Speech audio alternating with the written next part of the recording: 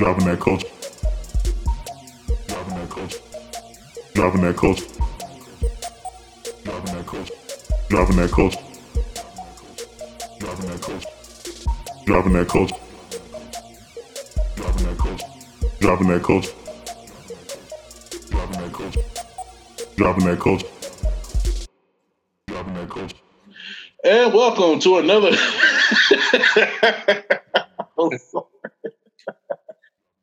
I'm sorry, folks. That was funny. All right, folks, and welcome to another edition of Dropping That Culture with JD and AJ. I'm JD. And I'm AJ. All right. And we're here on another beautiful evening here in California. It is raining in both of our areas. He is in Orange County. I'm in Whittier. But yeah, so it's raining in both places. We can't go outside and do the podcast like we usually do. So we have to do inside, and we'll just make it work. That's what it is. Well, and we're all quarantined anyway, so here you go. Exactly.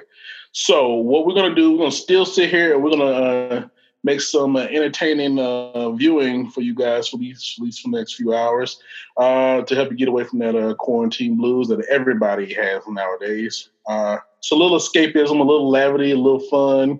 You know, whatever we can do to help you guys out. Plus, I was actually going to bring this up. We're actually getting a lot of attention in terms of like my friends on my social media or whatever, because I'm posting a lot of stuff about Dropping That Culture with JD and AJ.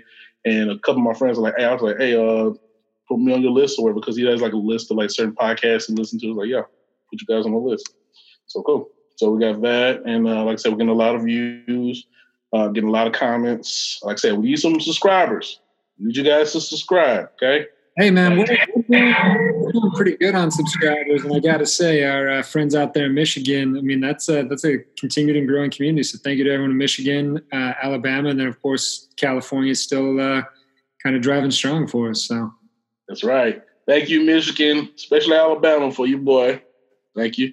And Cali, we are loving you guys, man. Please continue to support us. We're going to do our very best to make this bigger and better as we can, but we need your help.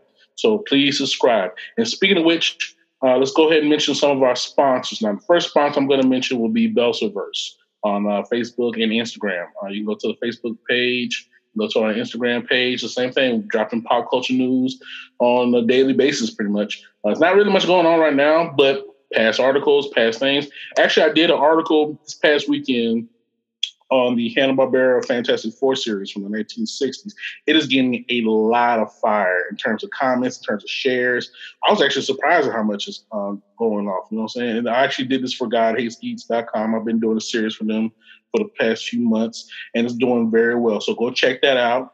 Also, go to teespring.com, go to the Belsaverse store, get you some of that Belsaverse merch. We still got some merch on sale. We got a lot of merch on sale. We're getting some sales. A little more never hurts. So let's go ahead and get on there. I'm trying to do my best to get you guys some new material so I can make sure everybody has something different, something cool, so you can check it out, enjoy it. Tell your friends about it. You know what I'm saying? We posted some pictures of people posting some of that Belsaverse stuff. So, hey, support the cause, man. And we also have another sponsor. I'm going to leave that one to AJ. US Hooker, for all of your rugby needs. Right now, I'm guessing everybody's dying for some sports. If you watch, religiously rugby, then, you're pretty much up to date. But if you're a football guy, if you're a hockey person, something like that, you must be dying for some fresh content right now. So the good news is you haven't watched enough rugby to have seen any of these games that have happened in the last couple of years. And even the last few months, a ton of them are available on ESPN Plus. So now's the perfect time to learn a new sport, get into it, watch it, enjoy it. Go to ushooker.com to learn more about the sport of rugby. They'll teach you everything you need to know. In fact, I'm working with them. We got a couple of videos going to be coming out soon to help teach you guys the game of rugby quickly and easily, so you can just jump in and enjoy watching these guys beat the hell out of each other and fight for supremacy. So total blast. And while you're there, get a mug, get a T-shirt, get a hat, get some, to support the sport and everything they're doing. And actually, I was going to bring this up too, since we're talking about everybody starving for sports. Two things. One, and I just revealed this to AJ today, String King, who is a company out here in California, they basically specialize in lacrosse gear, and also they do some rugby stuff too. They're getting into baseball bats, and I was able to do a series of commercials with them for their new bats as a fake Barry Bombs. So those are on those are on YouTube. They're also on the Dropping That Culture it's Facebook page, excuse me. And check those out. Like, comment, subscribe. Hopefully they make this a recurring character. We're getting yes, it's on Belserverse as well. So like, comment, subscribe. Hopefully you can make this Barry Bombs a recurring character, which they actually have talked to me about because of that they're getting a lot of good response for it. You know what? You could be like, yeah, I'm down with that actually. And also, since we're talking about sports related, this past weekend, which is actually going to be part of the dropping that news thing, but I'm not going to talk about it now. This past weekend was actually WrestleMania. The WWE actually went ahead with WrestleMania, but they did it in an empty arena, in their performance center in Orlando. And it was actually, hands down, the most talked about sports related event on the internet this past weekend. Because the fact is actually, funny enough, WrestleMania without a crowd was actually pretty good. It surprised me. And then two particular matches in particular really got a lot of people buzzing because they were done and shot cinematically. Like if you watch them, they're like pretty much like a '90s like cable action movie. It's like that. So there's two matches. One was the Boneyard match with The Undertaker and AJ Styles, which was shot in like some graveyard looking spot, and they shot at different angles, and they got like all the different music. They had music in it, and it was like it was dope, bro. Like it was really good. And also the second one, the next night, was called the Firefly Funhouse match. It wasn't really a match; it was more like a extended skit with John Cena and another character, Bray Wyatt, The Fiend, and they went through all of John Cena's history. They went through like some of the WWF's old history. Like they actually did a homage to a show they called Saturday Night's Main Event. That was basically WWE's main show before Monday Night Raw back in the 80s on NBC. It was ran by Dick Ebersol. Okay. And they brought it back. I think they did like the 1985 intro of that. I was like, whoa. And then they brought it back even more to Monday Nitro. They did the intro to Monday Nitro. Mm-hmm. It was a really good, very creative ski. You should check it out, man. Like even though you're not as big a wrestling fan as me, but in terms of just like cinema shit and pop culture shit, I think you would dig it. I really do. Oh, for sure, man. I'm dying for something new anyway. So look up, I think they're both on YouTube. Look up the Boneyard match. I'll give you the hashtags when we're later. The Boneyard match and also the Firefly Funhouse. Those are really good. Yeah. Sweet. But let's go ahead. Yeah, let's go ahead and get to our regular segments, baby. So let's first off, which is the favorite of AJ and me, 7 Degrees of Eddie Murphy, where I can connect any major American film star to the great Eddie Murphy off of sheer memory, off the dome. If I have to look it up, I will state so I'll look it up. But like for the most part, I'm trying to do it off of sheer memory. And also we got an intro to that particular segment.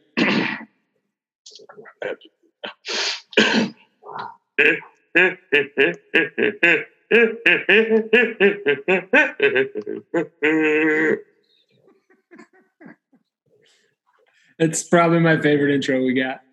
I know. All right, so what names you got for me tonight, AJ? All right, I thought I had to try to stump you right off the bat. We're going to go with Corey Feldman. It's not that hard as you think. All right, well, let's see what you got. Okay, Corey Feldman was in The Lost Boys with. Do I want to go that route?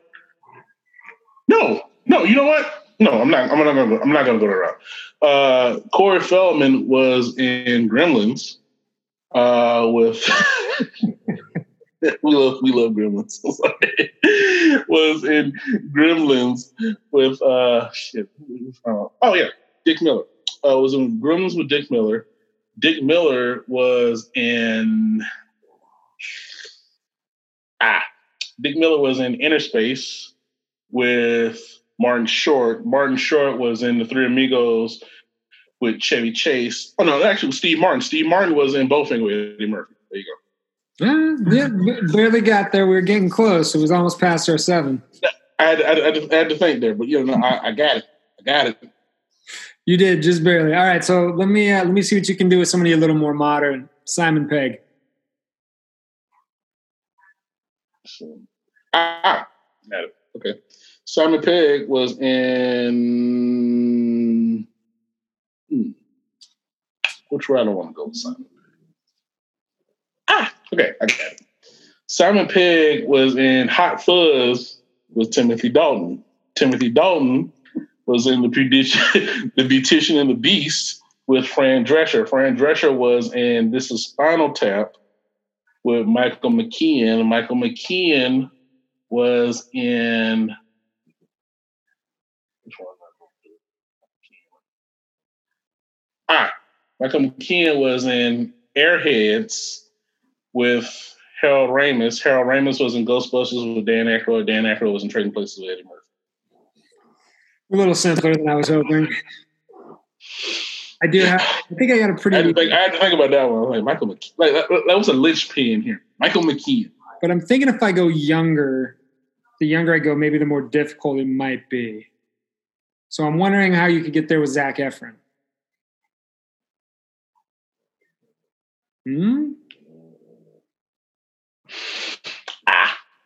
Got it. Zac Efron was in Baywatch with Dwayne The Rock Johnson. Dwayne The Rock Johnson was in Central Intelligence with Kevin Hart. Kevin Hart was in Meet Dave with Eddie Murphy. Yeah, as soon as you said Dwayne, I knew I was screwed. Oh, man, you froze. You there? Technical difficulties. Who's this? You back? All right. I got you. You're pissed. You still got me? You still got me? Nah, I got you. Froze? You froze too. Can you see me? Okay, I see you now. Okay, we're good now. I don't know what that was. Interesting. Yeah, it was I think it's the rain, but yeah, like I said, it's raining out right now, so you might see that, folks. But we're good. We got the 7 degrees. We're gonna power through. This is by no means our most technically challenged production. Oh no, not at all. Not at all. Don't listen to episode 1. We should really just pull that one down. That was funny. Yeah. All right, so that was 7 degrees of Eddie Murphy. All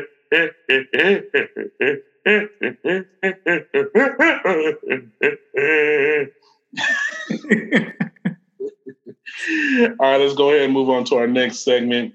WWBS. What will Busey say?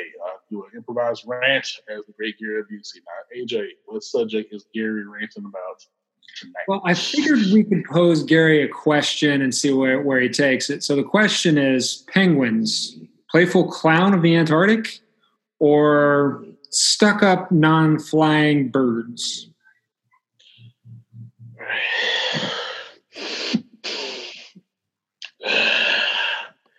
Penguins. What do I think about penguins? Stuck up or clownish? Well, look at the penguin. The penguin's basically a living, breathing little tuxedo little motherfucker. The penguin mocks you. He waddles to you. Doesn't even acknowledge you if he wants to. I don't think much of penguins. To be honest with you, I think they're just dirty, flightless little fucking birds. You know, at least like animals like ostriches or like ocelots are actually more interesting to see. But a penguin, all they do is shuffle around, man.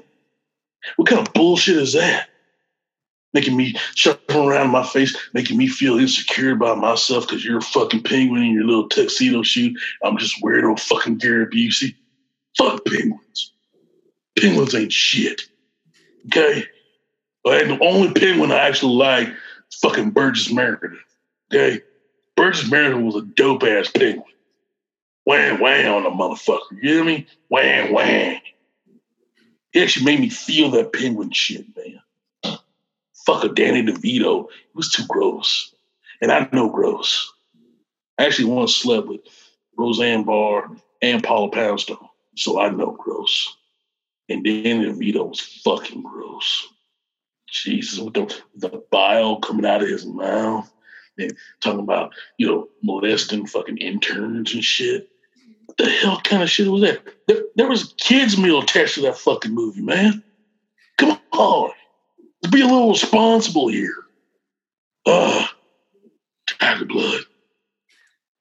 I was expecting them to have a problem with their lack of knees, but the lack of knees. I kind of like the way we ended up going. It went a little more entertainment than I expected. You want to hear about Gross having a threesome with Paula Poundstone and Rosie O'Donnell? Or Roseanne Barr, excuse me. Either way. That was some meat slapping in that shit right there, man.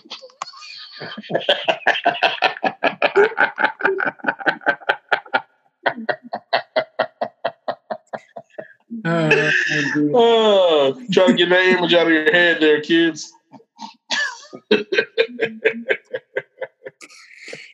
Well, that was mine and Gary Busey once again. Oh, yeah, Gary Busey. And now let's get to another segment, dropping that news. Dropping that news. All right. Again, because of the goddamn coronavirus, ain't really much to speculate on. The only thing that really happened of note that I caught yesterday was the death of Honor Blackman, who played Bond girl Pussy Galore in Goldfinger with Sean Connery in like 1963, 64. She passed away yesterday from, I think, just old age, at the age of 94. Again, she's pretty much, in a lot of people's eyes, she pretty much set the standard for a lot of the Bond girls, especially with the, super androgynous name. Because, after Pussy Galore, you got, Holly Goodhead, Xenia Onatopp. What's the other one? Plenty O'Toole, which is my favorite because she had a really good teeth. But yeah, just names like that. Oh yeah. What's the chick from Russia with Love? Triple X, Agent Triple X. Little on the nose. But effective. Yeah, man. And also, just a couple other things, because a lot of the celebrities right now, one thing I actually noticed that we have not talked about was a lot of the talk shows now are doing, Zoom, just like we're doing right now with us, other celebrities. Jimmy Fallon's doing it a lot.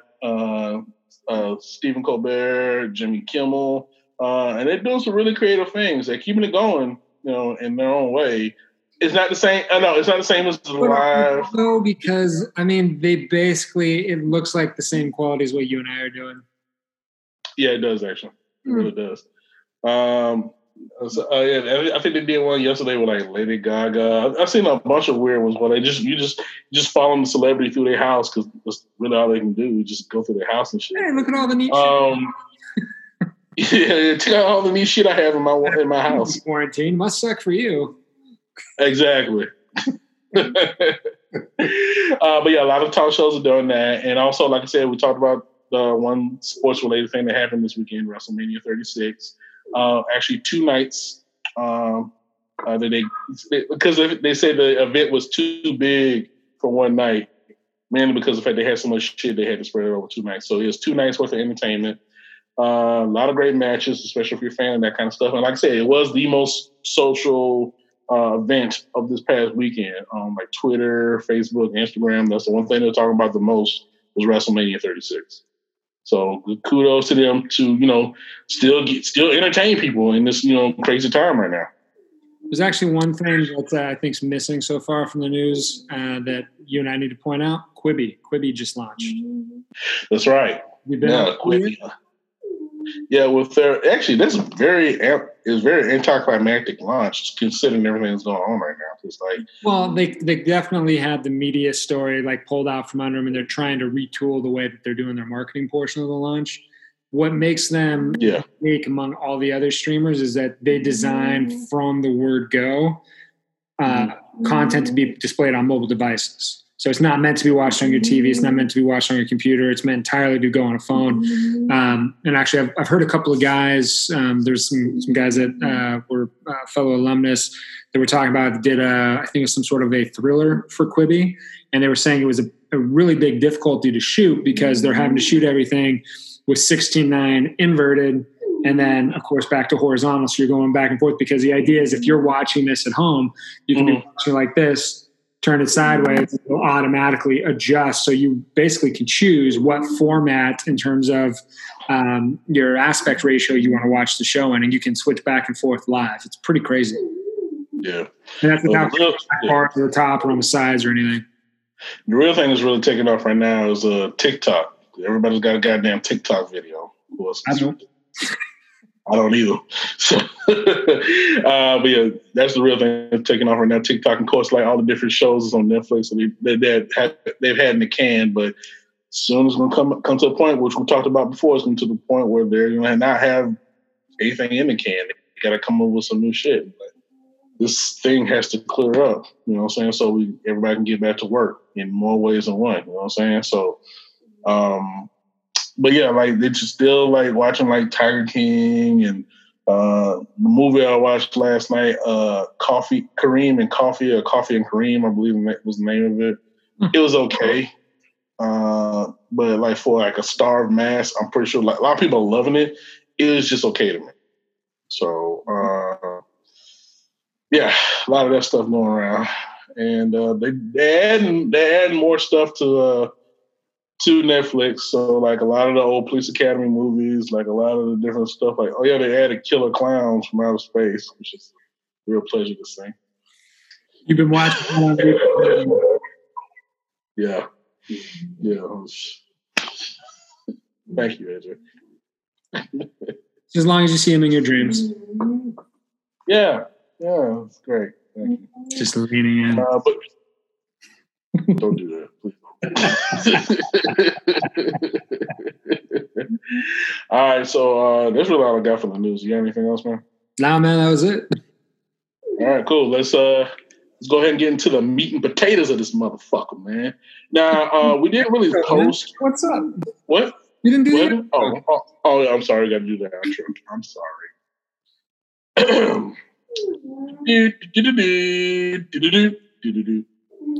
Dropping that news. I mean, they ruined it. You made me go through all that, and then you just give me that lackluster ass. Fuck you, dude. Yeah. Made me feel bad, actually. Asshole. Is that your dog monitoring in the background, by the way? No, that would be my dog breathing in the background. He's asleep. Oh, he's breathing. Yes. He's a bulldog, man. That's the way they sound.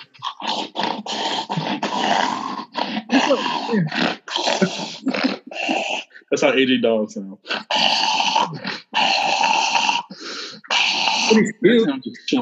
That's him just chilling. What's him asleep? When he's chilling, he doesn't make noise. When he's sleeping, he starts snoring. So he's got a sleep apnea. It's a deviated septum. It's not his fault. Your dog's congested. You know. All right. Okay. All right. So into the meat and potatoes already. Meat and potatoes. Get to the meat and potatoes. Okay. Now, our subject for this particular podcast tonight is one that we're both big fans of. A lot of people are fans of, and the one that we want to discuss amongst ourselves. A couple of these actually have their own episodes to themselves, but we decided to just dissect a couple of our favorite ones. Spoof movies. For those of you not familiar with the concept of a spoof movie, think of, Airplane, The Naked Gun, Hot Shots, meaning which we're going to be talking about tonight. The concept of certain, yeah, exactly. Movies that, that make fun of movies. Well, make fun of pretty much pop culture in general. Like, you see a movie, you see all these crazy sight gags and silliness or whatever it was. It's supposed to be a serious situation, but then some craziness happens right in the middle of it, and they just keep going. Just keep moving, you know what I'm saying? And it's always hilarious to see, like how far they can go in terms of like silliness and stuff like that. Now, we can talk about a couple of the creators who are more or less indicative with these particular movies. Now, the first one comes to mind would be Mel Brooks, of course.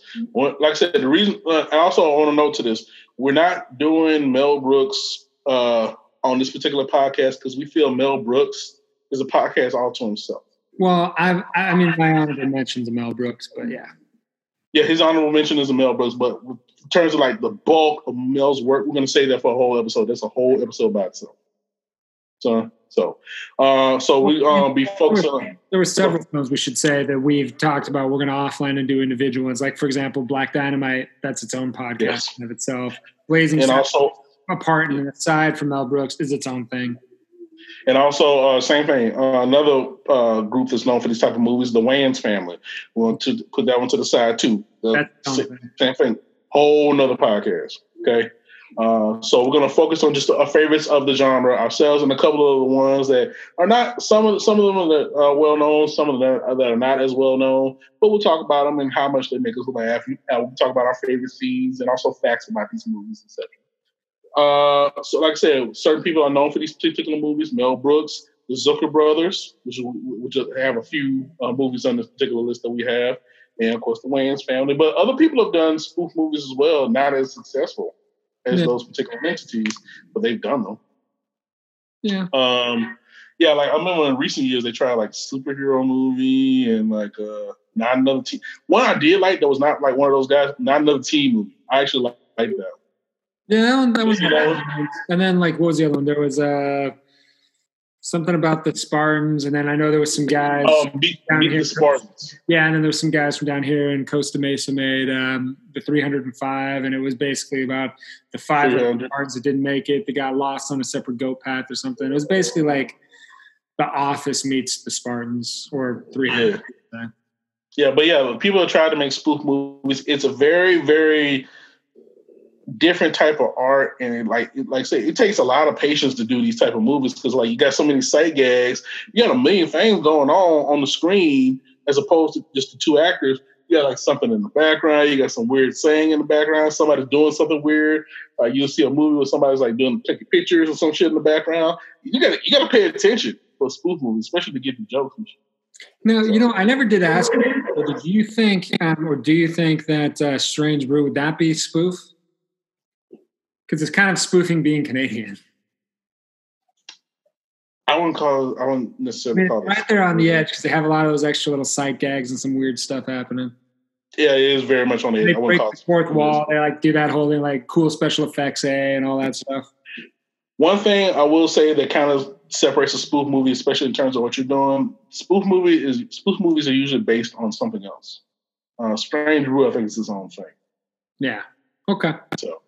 Yeah. That's one. I mean, I think that's a clear and important distinction to make for people so they kind of understand where we're going with it and kind of the way people break it down. Because, like we first started talking, before we even said spoof, we started talking about situational comedy, and then we went to spoof. Because even that can be, that's a fine line. Very much so. Yeah. But like I said, for these particular lists, so like they're based on like a certain genre or a certain movie, or like maybe a certain series of movies. Like take for example, Don't Be a Menace from South Central, based on the gangster movies, Boys in the Hood, Menace to Society, etc., etc. Scary Movie, based on like those teen slasher movies of the early 2000s, Scream, and I Know What You Did Last Summer. Going back to like Johnny Dangerously, the gangster movies from like the 1930s and 40s. Mm-hmm. Or what's another good one? Another good spoof. It's almost to describe them as a satire of existing genre. Yes. That'd be a good way to put it. That's a good way to put it. But yeah, so we're going to go through some of our favorite ones, and also we're going to go over favorite scenes of those particular movies. Mm-hmm. So I think I'm going to go ahead and start off our little list that we have here with a big favorite of both you and me, Airplane. Mm. I love, directed by the Zucker brothers and Jim Abrams, three people. And basically they started together out here in LA for the Kentucky Fried Theater that they had out here. Basically, same thing. They did a whole theater where they had skits just like that movie. You know what I'm saying? Just weirdo stuff like that. And of course, eventually the Zucker brothers eventually got their first movie, which will be the Kentucky Fried Movie, directed by another person who we've covered on this podcast, John Landis. Mm-hmm. And that became kind of an underground cult hit, you know what I'm saying? Like one of those midnight movies, you know what I'm saying? That you see, like it was very adult and extremely funny and very vulgar and crazy sight gags. But it was the start, really, for both of those entities, both John Landis and for the Zucker brothers. So it was a launching pad. But because of the success of the Kentucky Fried Movie, they eventually segued into this thing here, Airplane. Now, for inspiration, they actually they would leave the videotape running all night, and they would watch like old television, late night TV, spoofing the commercials and the movies. And then one particular night, they actually recorded the movie 0 Hour, which is actually the main basis of Airplane. The whole plot of people getting sick and stuck on this airplane and there's no pilot, that came from 0 Hour, and it was like in 1957. So but you remember there was a whole little thing of like airport movies, Airport 75, Airport 77. Well, then you even have to also give it to television too, because you have what was it, Terror at 20,000 feet or whatever. Yeah, the shit from Twilight Zone. Yeah, I mean, like it had been an ongoing area to play kind of some interesting games about terror and stuck in no pilot or some sort of mechanical failure, that sort of thing. Oh, like, what are you gonna do? There's no pilot. You know what I'm saying? All these people are sick. That kind of, we're kind of living 0 Hour right now. We're just not on an airplane. So, but we're definitely a country. Definitely a country is a plane without a proper pilot right now. It's like we're more living airplane, except for not on an airplane, rather than 0 Hour. Yeah.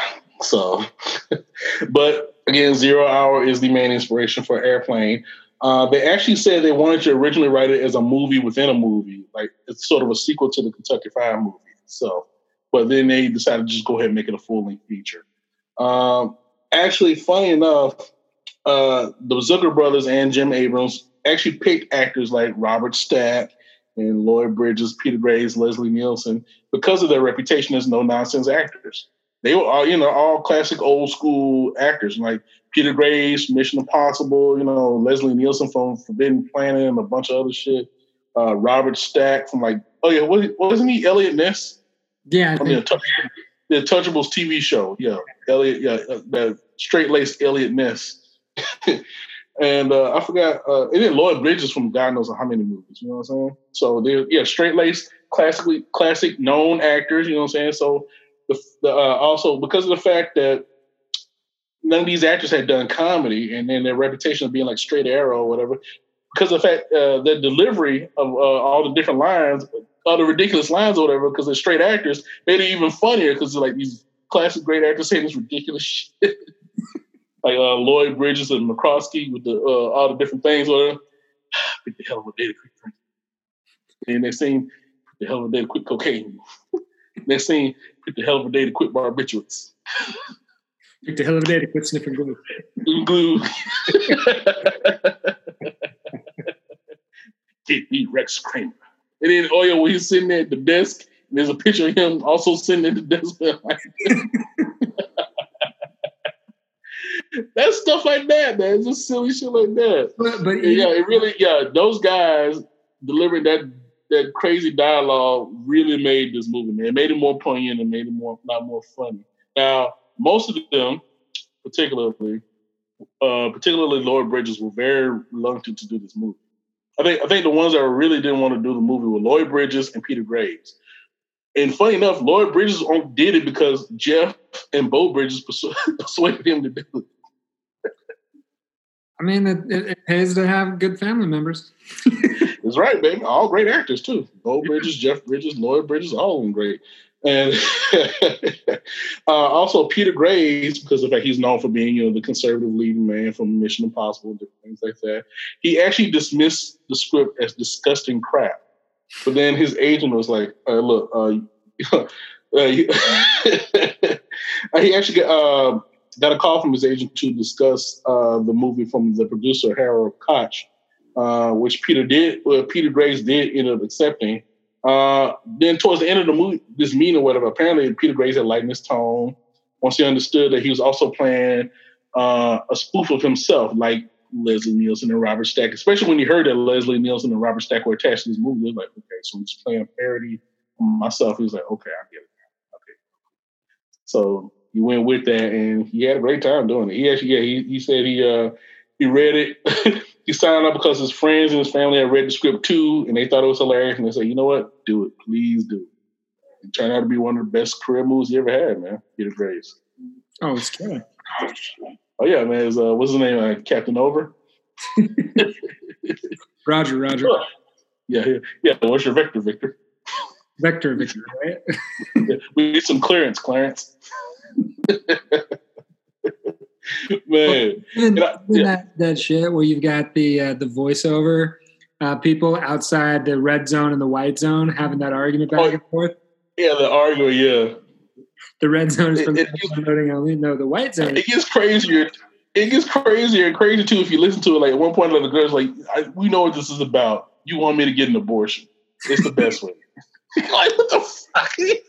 Well, what's insane was those two apparently really did the voiceover for the announcements at LAX at the time, and they're actually married in real life. Married, yeah. I read that too. Like, really? They convinced them to do that shit.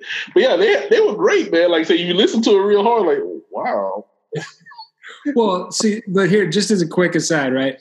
The best thing about a really well-written comedy is that the more you watch it, the more you learn.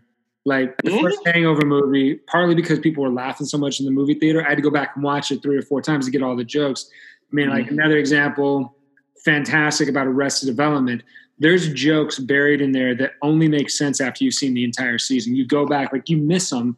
Like it doesn't slow anything down. It's just part of the dialogue. Keep going, but you'll find those hidden gems after you've seen the whole season because you're like, oh my God, like that line right there foreshadows something that's 3 episodes in the future and you have no idea, and it's hilarious. Mm-hmm. So when it comes to writing, stuff like that where they're able to bury it and layer it, that's what makes that stand the test of time.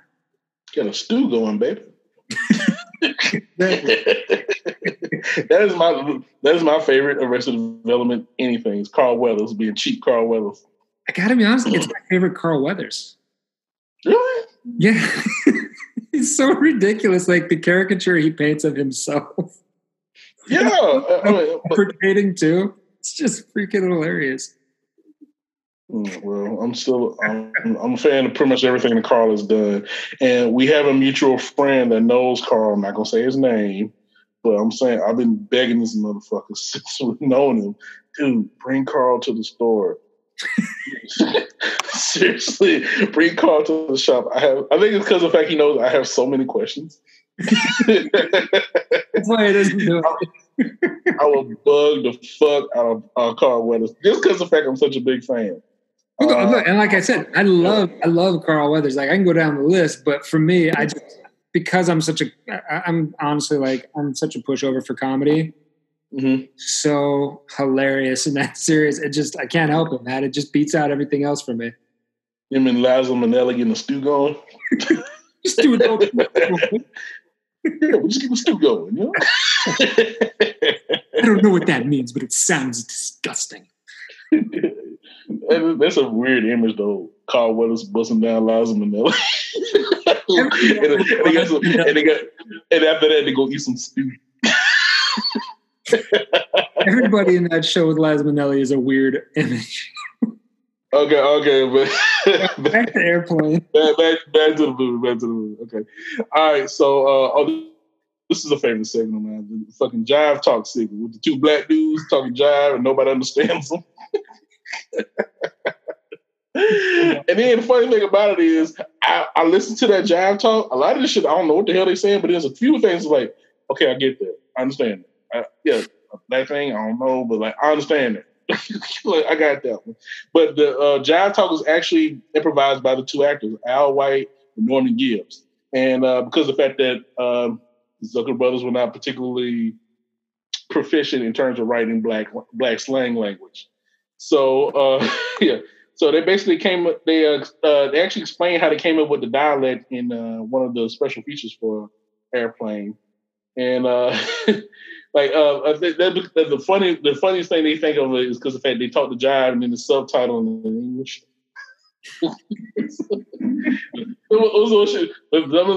Slack 'em yak 'em.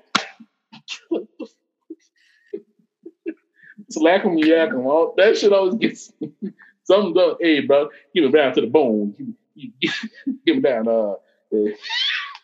Could say he can't hang. You know what I'm saying? And then, of course, what's his name? To help out. Yeah. What's his name? Barbara Billingsley.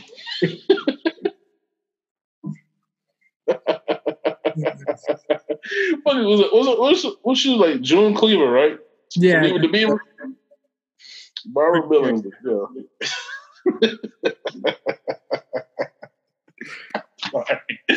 This is such a weird dichotomy. Like these two black dudes talking jive, ridiculous jive, and then all of a sudden, fucking the mom from Leaving the Beaver just comes over and is able to understand them.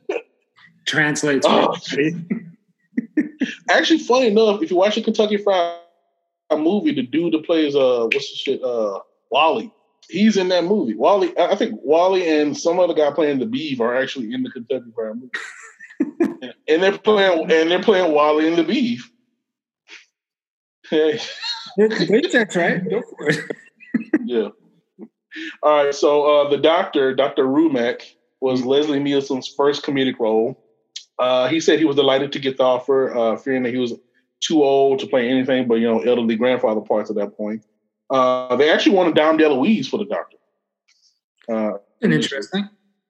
Yeah, but let's see here. The Zucker brothers decided to go with Nielsen because of the fact that, they liked him more and they prevailed. And of course, it led to a whole fucking new career for Leslie Nielsen after the movie. Mainly crazy ass spoof movies like this, you know what I'm saying? Like he made like God knows how many, pretty much to the end of his life.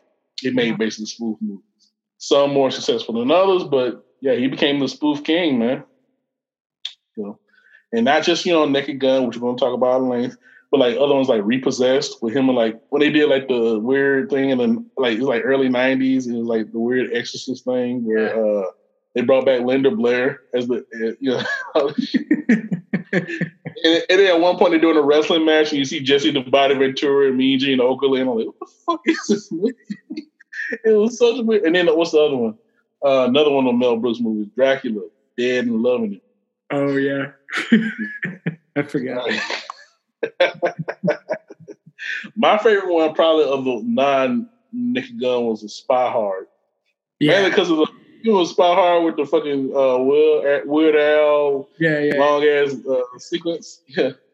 Spy Hard, you're watching Spy Hard. And then the bad guy was fucking Andy Griffith.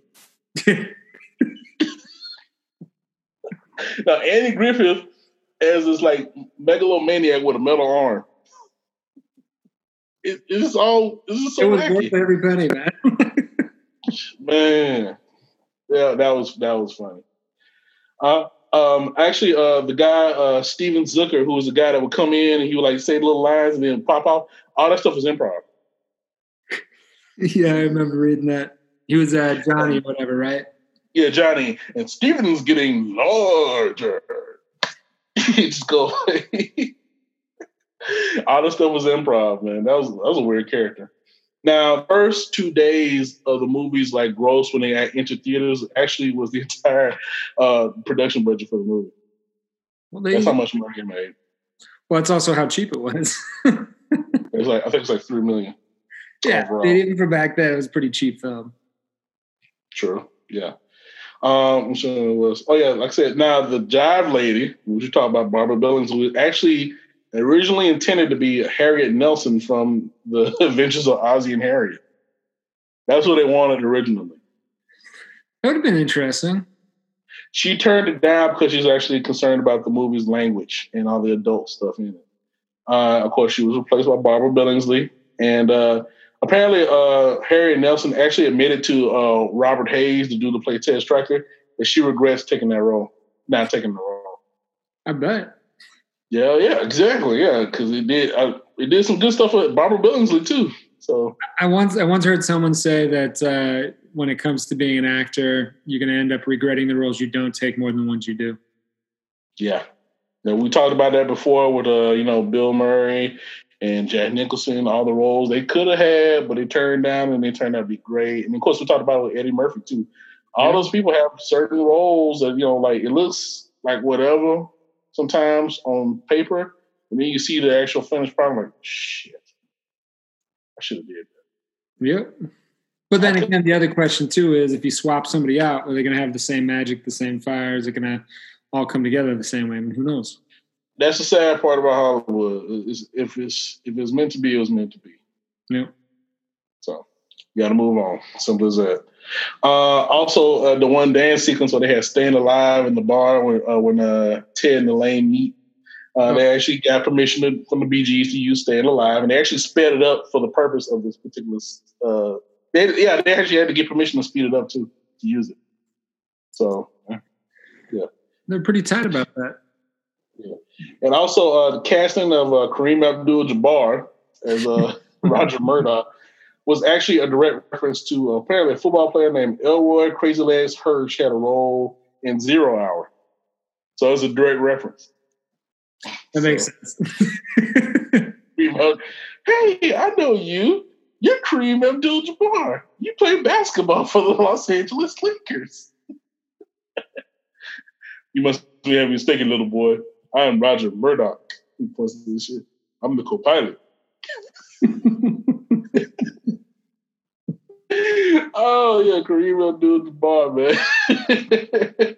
It's such a weird movie, man. Yeah. Apparently when they first pitched, wait, talking about the pilots, the automatic pilot. Oh my god! Oh, Otto. Yeah, Otto. I'm gonna get to Otto. Blow up pilot. Yeah, I'm gonna get to Otto. Now, apparently, when they actually pitched this movie to Paramount, initially they pitched it as Animal House on a plane. It's obviously not what it is. Nope. But it was what they were trying to do to gain interest. So. Yeah, I mean, it's not even close to Animal House on a plane. It's hilarious. It's a whole nother movie. It's a whole still is raunchy, still is hilarious, but it's a whole nother movie. Yeah. Yeah. So yeah.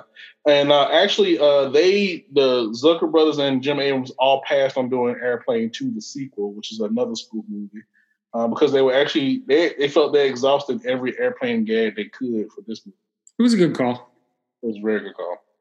And if you haven't seen Airplane 2, is basically they try to make it the exact same movie, but they got some other old actors in it. So they got like John Vernon and a couple other people. But yeah, the main villain or the main like antagonist in the movie is William Shatner, which is about the only thing it's really got going for it.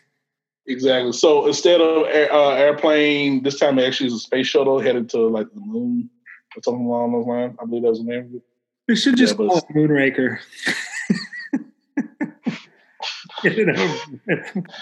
Bond in space. We're doing a Moonraker episode. We got to do a Moonraker. We should do a whole, once we start doing watch-alongs again, we should do a whole month of just Bond. A whole month of Bond movies? Yeah, we could do that. Yeah, just like pick one. Each of us pick one or whatever. Like maybe like a Bond a week. Like what's our favorite? What's a favorite Connery movie of ours, or what's a favorite Moore movie? Favorite Dalton movies? Only two of them. Shouldn't be too damn hard. Which one? I'm gonna go with the other one. we had the rock paper scissors for fucking Timothy. All right, License to Kill or Living Daylights. Ready? Rock paper scissors. What'd you do? I couldn't see. All right. You want to do it? For real? Go for it. All right, cool. All right, so if I get it, we're going to do best out of three. Rock, paper, scissors, shoot, and then show what we got. I'm going for Living Daylights. You're going for License to Kill. Okay, but we're just going to do sudden death. No best out of three. You sure? Yeah. Just one? Just one. Okay, here we go. Ready? Mm-hmm. Yeah, show you shit. I can't see. I can't show you shit. I can't see. All right, ready? Yeah. All right, ready? All right. Ready? Yep. Rock, paper, scissors, shoot. All right. Rock, paper, scissors, shoot. All right, here we go. All right. Rock, paper, scissors, shoot. Fuck! All right, so when we do Timothy Dalton, we're watching License to Kill. All right. Fine.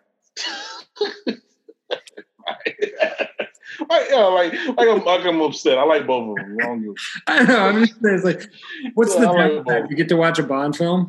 I get to watch a Bond movie, yeah. Whoa. Woe is me. It's not the Bond movie I want to watch, even though I've seen every goddamn single one of them. Even though you've memorized every single one of them. Mm-hmm. Yeah. That's how you won Geeks Who Drink. That's right. That's a very good point. All right, back to this. I'm really liking this podcast. This is fun. Okay, so the dialogue scene between Stryker and roommate, the famous scene that everybody knows. Surely you can't be serious. I am serious, and don't call me Shirley. That shit was actually voted number 79 on AFI's 100 greatest movie quotes. I mean, honestly, you can't go anywhere without running into it. I mean, hell, like that was one of Michael Scott's go-tos in The Office. Yeah, I am serious, and don't call me Shirley. Stop calling me Shirley. I let me say that shit. He's not calling you Shirley. He says Shirley. But it's such a great little line. And then, like, because of the fact it's just delivered with such intensity from Leslie Nielsen. You know what I'm saying? It's just so funny. Oh, man. Oh, yeah. Since we talked about Peter Graves and Captain Over and all that, now, did you know the original line for when the kid asked, like, have you ever been in the cockpit before? You know what the original line was? No. I'm scared. It was already. Okay, so for those of you who don't know, there's a scene where they have a little boy come into who's never been into an airplane cockpit before, come into the cockpit and visit the pilots. The main pilot, Captain Overall, Peter Graves, takes a liking to the boy. Hey, Jimmy, Timmy or Jimmy, whatever the boy's name. You ever been in an airplane before? No, you ever been in a cockpit before? No, I've never been in an airplane before. And the line is, you ever seen a grown man naked? Well, later on, there's the other one where he comes back with him too, and he asks him, "Have you ever been to a Turkish bath before?" No, Turkish prison. Turkish prison. Sorry, that's what it was. Yeah, you ever been to a? But after that, you ever been to a gymnasium? Okay, so what was the original? The original scene is: have you ever seen a grown man's cock? That doesn't even make sense. That was the original line, bro. That was better. It needed that rewrite. Yeah. You ever seen a grown man naked? You ever watch movies about gladiators? So gross. Hey. All right. But since you brought him up, let's talk about Otto, the automatic pilot. Now, they actually kept Otto. Jerry Zucker did. He kept Otto for years. But apparently, ultimately, poor Otto disintegrated from just being kept in the garage for years. Well, I mean, he was made out of plastic. Yeah. But yeah, when he deflates and she has to inflate him through the manual on his belt, there's a little tube on his belt. Pull it out and blow on it. And she starts blowing him, and the face turns into a smiley face. And he's like, "Oh yeah, I did." Leslie Nielsen steps in on it. He's like, closes the door, walks back out. That shit was too funny. And then afterwards, they're smoking a cigarette together. Her and Otto. Oh man. Funny enough, Robert Hayes, Ted Stryker, is actually a real life pilot. He's actually a licensed pilot. Is that Judy? Mm-hmm. My wife. Judy. You say hey. Judy can say hey on the show. You can say hey on the show. Hi guys. Yeah. Hi Judy. How are you? Chilling. Same. Yeah, there's really nothing else we can do right now. Not much else. Exactly. What was I saying? Oh yeah, Robert Hayes is actually a real life pilot. Apparently he completed his training right before he actually did the movie. So he looked natural. Yeah, so he was already a pilot. Yeah. Now apparently, there actually was a lawsuit. A threatened lawsuit going along with this movie. Apparently, Universal Studios threatened to sue after they found out they were trying to get Helen Reddy to repeat her role as singing nun from Airport 75. They're trying to get her into the movie. And also George. They also were trying to get George Kennedy, who was also in that movie. He was one of the pilots in Airport 75. Now they didn't get George Kennedy for this movie, but of course they would get George Kennedy later as Ed in the Naked Gun movies. So They got him eventually. Yeah, but it probably made for a lot less lawsuit to go to the Naked Gun movie. Exactly, yeah. But yeah, still, yeah, it is what it is, man. They let it go once they with somebody else. So like we were talking about the budget, the movie actually cost $3.5 million altogether and took only 34 days to make altogether. That's not bad at all. Not for everything they got in there. Yeah. Oh yeah, and this is one of my favorite scenes. That I got to get out of here where the fucking chick starts the hysterical passenger. And everybody starts coming in, taking a turn, knocking it down. Apparently, that was actually improvised on the spot.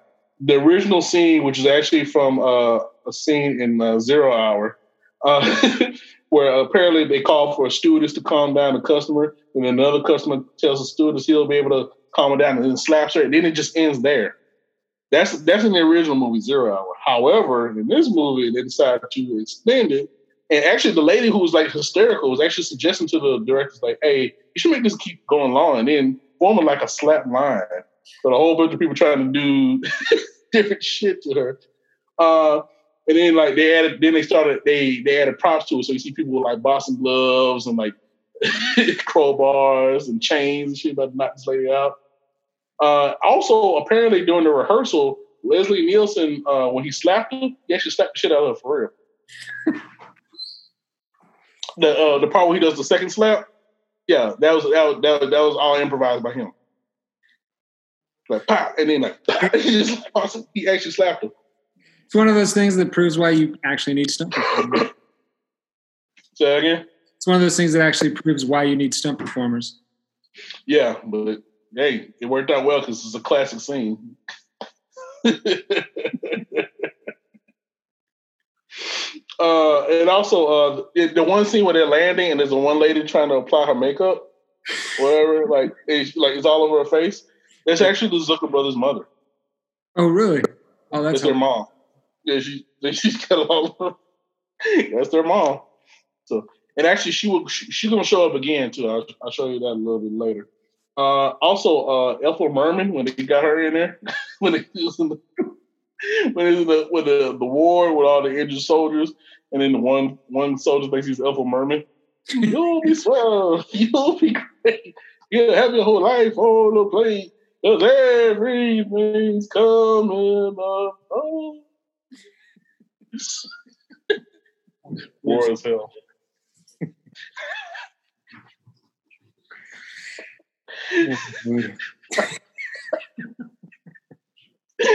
That's a funny fucking scene. But yeah, apparently it took her. Apparently she. They brought her there early that morning, but she didn't get on set till noon because it took the whole morning just to do her hair. So, all right, okay, Ethel.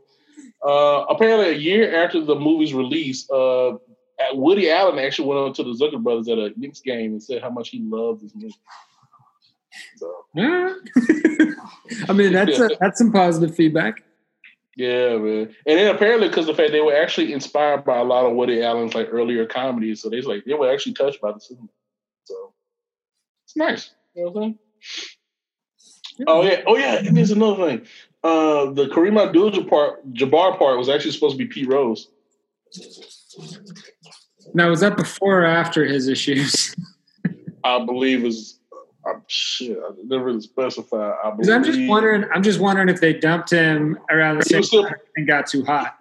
He was still playing baseball at the time, so I think it might have been before. Okay, so he was just too busy. Yeah. So, and they actually offered him $35,000 to appear in the movie, but he actually asked for $35,000 because he wanted to buy an Oriental rug. You know, if they'd gotten Pete Rose in there, they'd actually have something going for a pretty negative streak for athletes or former athletes who appear in their films. Oh yeah. They got OJ and the Naked Gun.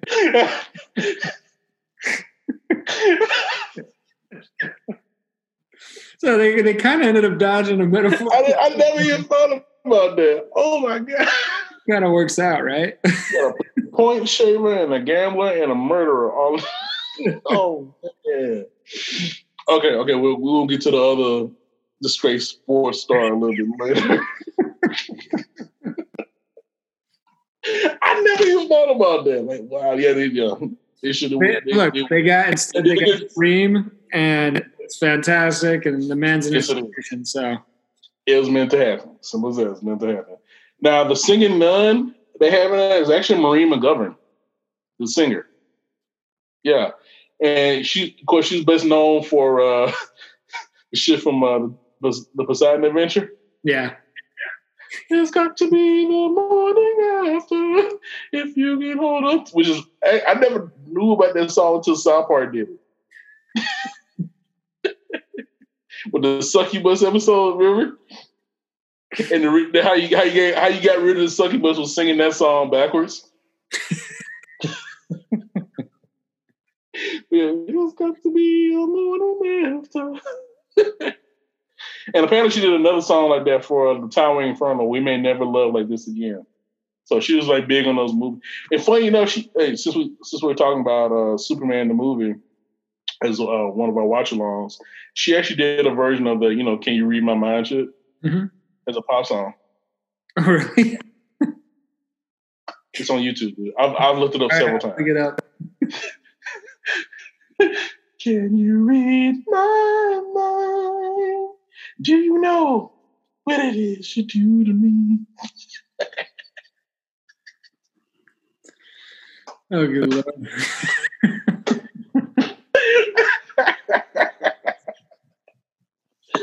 Oh, this is fucking a fun podcast, man.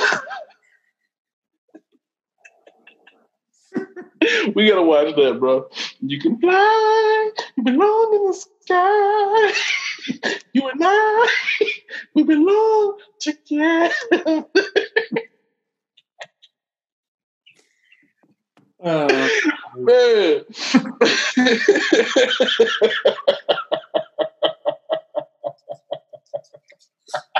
I'm trying to laugh hard at this shit, but it's fucking funny.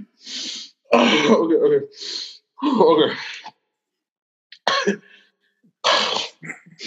Probably watch that tonight. Actually, I'm posting that on the Facebook page. I really am.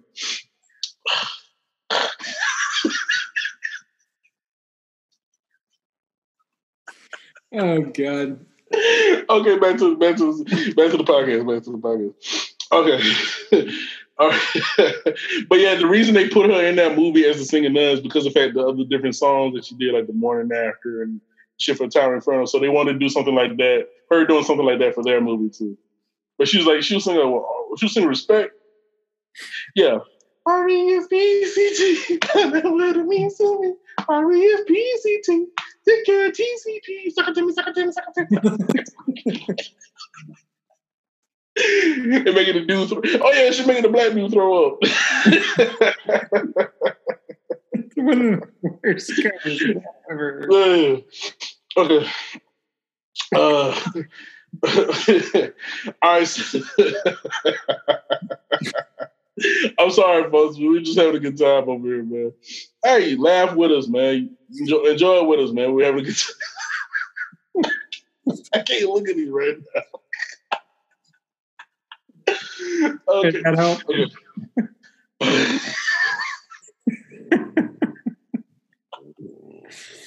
No, I didn't help at all. Okay. All right. Shit. All right. So so close. Okay. So the one scene where they have the, from Here to Eternity scene. Yeah.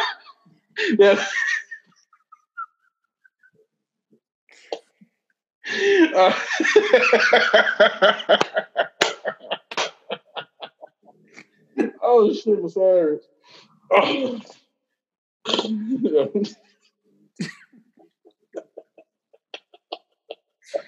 Hey, this is what we needed right now, right? I guess.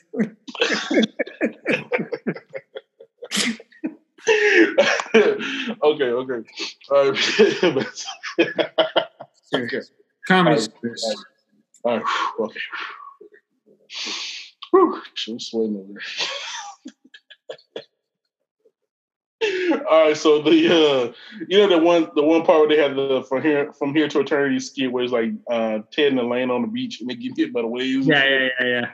That's actually the same beach where Charlton Heston did the "Damn You," the thing from Planet of the Apes. You blew it up. Same beach. Yeah, damn you! God damn you all to hell! You blew it up, you maniacs! You actually did it! You maniacs! Damn you! Oh, Charlton Heston. Okay. There is actually a reference to the directors in the movie when you see the plane flying low above the buildings and shit and knocks over a radio antenna. WZAZ, all disco all day. ZAZ is the Zucker Abrams Zucker. Okay. That's how they refer to themselves, ZAZ. I think they actually in the movies credited as ZAZ. Okay. Yeah. And they actually expressed some disappointment in the movie because certain scenes and certain jokes didn't really make as much impact as they thought it would. I think there's one was like there's like somebody threw a spear or some shit out of nowhere and then like a watermelon fell down on the desk, and they didn't get as much a reaction from the audiences that they were hoping for. Mm-hmm. So that was like that sometimes. If they did it today, they not like a protest. True. Yeah. All right, so Robert Stack, who was actually 61 at the time he made this movie, did all his own stunts during that fight scene. Oh, wow. Yeah, well, he's like doing the flipping and all that, all that shit. He's knocking out all the different religious groups that's coming up to him, like the Hare Krishnas and the Jehovah's Witness and like Church of Latter-day Saints. He's knocking them all down. Yeah, Robert Stack, man. Props to him, man. Oh yeah. We talked about this before, but for another podcast, Christopher Lee was actually offered Dr. Rumack. He turned it down. And he said that was a huge mistake. Yeah, a little bit. So he turned down Dr. Loomis in Halloween and Dr. Rumack in Airplane. You think after that he'd take every doctor role that was offered him? Oh, actually, he did. Unfortunately, the doctor role he did take was in The Howling 2, Your Sister's a Werewolf. Okay, don't put in a sequel. I mean, for starters, don't take the doctor role in a sequel. It's probably not going to work out. Actually, he did in another movie, Gremlins 2. Sequel as a doctor? Gremlins 2. Okay, we're talking about the movie Worked Out. You don't like Gremlins 2?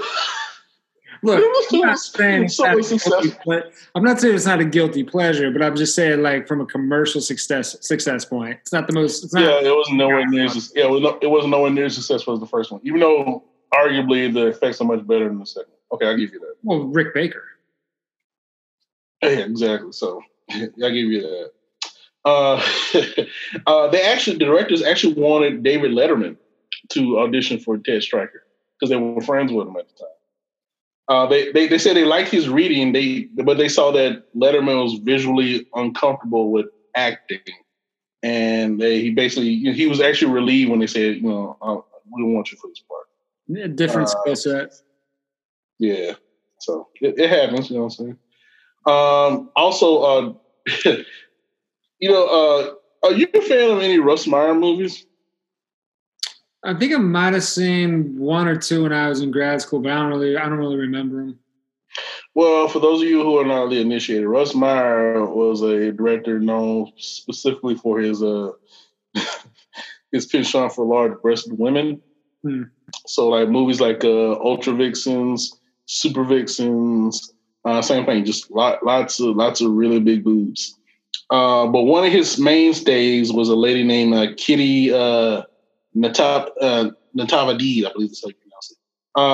She actually has a cameo in this movie. The one part where they're like in turbulence and it's like the jello shaking, you see the girl's tits shaking? Mm-hmm. That's Kitty Natavadid. Well, got her for what she was known for, right? So yeah. So, but yeah, that's her. So that's funny. Now, when they actually approached Robert Stack about doing the movie, they wanted him to do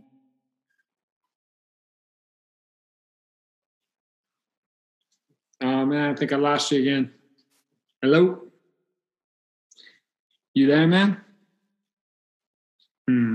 This isn't good. Well, how about this? This is Annie Oakley. Just going to say hi while we wait. Be like Dr. Evil waiting for JD to come back. JD! Yeah. Oh, there we go. I lost you. Oh, did you? Oh. Yeah. I was just talking. So I saw the dog. Like, where the fuck did the dog come from? Well, I was trying to keep it interesting on my end because I didn't have anything to say and I don't know where you were going. So, I mean, I could jump in with a different fact, but I didn't want to derail it when I finally got you back. So I'm just stating facts. That's all it was. I know. Yeah. And like a little riddle within a riddle here. Now, like we talked about earlier, the one scene where Ted and Elaine meet in a bar and they do a dance sequence from Saturday Night Fever, to Staying Alive and whatnot. Now, at that time, Robert Hayes, Ted, was actually on a show called Angie, like a sitcom. He was like the boyfriend of the main character. The main character is actually that girl from Saturday Night Fever, the one I forgot her actual name, but she was the one that's trying to get with Tony the whole movie, the short chick. Okay. Yeah, it was her. She was Angie, and then like they having to do this whole dance, Saturday Night Fever sequence, and he's on the show with her at the time. So just weird coincidences, you know what I'm saying? Well, I mean, she can already dance, so it makes sense. Yeah. So yeah. Also, this is a weird cameo. Jimmy J.J. Walker.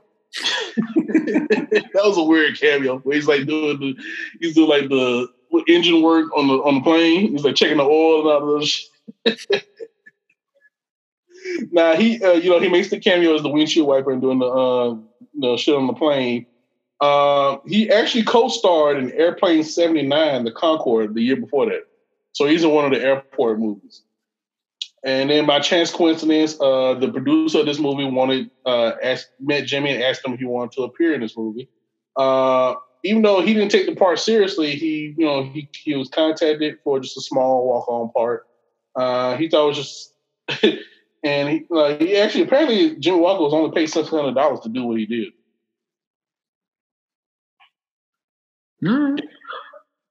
Just $600. So he didn't take it seriously. He could have got a bigger part, but he didn't take it seriously. So.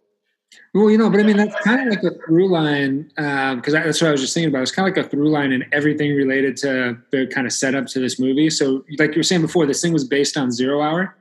Yeah. That was a Warner's film. They bought the rights from Warner's, and Warner's at the time thought it was just such a garbage property.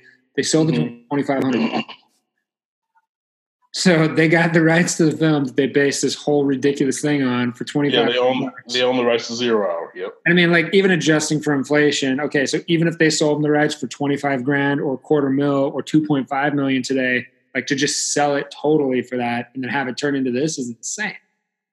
True, I'll give you that. Apparently, Sigourney Weaver actually auditioned for the role of Elaine. She didn't get it though. It would have been different. Yeah, it wouldn't have been the same. Yeah, I like Julie Haggerty's little soft little voice. It just makes it. You need that. Yeah. Everything is fine and everything is under control, and we should be landing shortly. By the way, does anybody on board know how to fly a plane? That's one of my favorite lines of that movie, man. Sigourney Weaver's too tough for that role. Way too tough. Way too tough. I couldn't see it either. This was the fourth most popular movie of 1980 in both U.S. and Canada.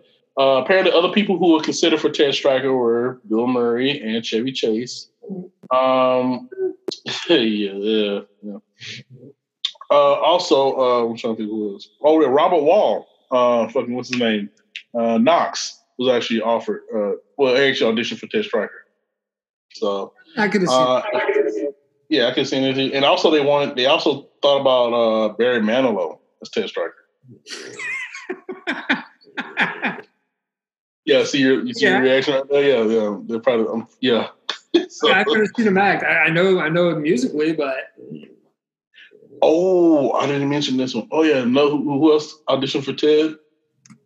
Bruce Jenner.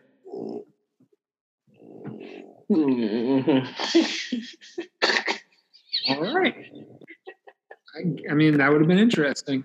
So Bruce Jenner, Pete Rose, And O.J. Simpson walking to a bar. They're all in a Zucker picture. Oh, man. Shit, you know what? We could make that movie now. Yeah.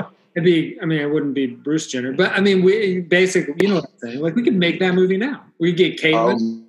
I was wondering where you're going. I was wondering where you're going with that. I'm just casting. I'll let the Zucker. Man. Oh man! Oh yeah! I was including some of the. You want to talk about some of the other old school actors who were initially offered this movie? Ephraim Ziblis Jr., who most of my generation would know as Alfred from Batman the Animated Series. He's the voice of Alfred. Jack Lord from Hawaii Five-0, and Jack Webb. They were all offered. Yeah. Joe Friday in Airplane. He was a big guy too. Yeah, I know. I was watching because a lot of actors, a lot of big time, celebrities and stuff, like they're, average at best, maybe a little bit smaller usually. But this dude, he was like 6'5" or something. He was a massive man. He was a pretty big dude. Like a lot of people don't give him the credit for that. You know what I'm saying? Because I don't know, it was the way they shot him. He didn't seem as big as he actually. Yeah, they had everybody else walking around on a series of apple boxes that didn't look tiny next to him. Crazy. All right, so that's all I have for Airplane. Now let's go to another favorite of ours, The Naked Gun, from the Files of Police Squad.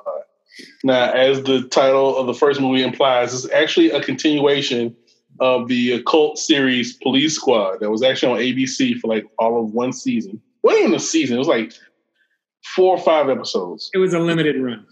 A very limited run. But they had some really funny shit on that limited run. All the episodes, I believe, are on YouTube. And they were all, part of the thing is a lot of the gags that they did in the Naked Gun movies, they actually started on Police Squad, the TV series. Like the giant dude where you don't see his head, you know what I'm saying? And that guy, he's in that shit. The dude that does all the gadgets, he's in Police Squad, the TV show. Norberg and Ed are also on the show, but they were cast as different actors. So they kept a lot of the same in there. And then one thing they would do on the show is they would always have this big guest star, but the guest star would always be like a dead body at the beginning of the episode. So the most famous one, I believe, was John Belushi. Yeah. Yeah, he was a dead dude in a pool. That's the big guest. That was the big guest star. Right before he passed away. I was going to say, again, it's one of those Yeah, very ironic. But yeah, it was right before he passed away. Oh, man. But yeah, I think at one point where they were trying to, they actually changed the name from Police Squad, the movie, to Naked Gun because of the fact that they didn't want to confuse it with Police Academy. They wanted to be its own thing. Those movies that come out, so they wanted to, differentiate it. But they did add on from the Files of Police Squad. And yeah, they've been trying to make it as they was disappointed by the TV reception of the series, so they're like, you know what? But the critical reception among fans was huge. You got good, you got okay ratings, but the critical response is huge. They kept rerunning it because it was so funny. Yeah. They decided to make a series of it. Now, the studio actually insisted on them casting an Oscar winner in one of the major parts. So they decided to go with George Kennedy. Mm-hmm. Won an Oscar. And also, like I said, they tried to get him for Airplane. Now they got him for The Naked Gun. Worked out just fine. Yeah. And he actually, apparently, he was furious at the chance of making a fool of himself in Airplane. But that's what he really wanted to do. But he didn't want to get the wrath of Universal, so that was understandable. Well, he got his opportunity. Yeah, exactly. Now, the climax scene where they have Queen Elizabeth watching, Oakland, was it the Oakland A's? Oakland A's.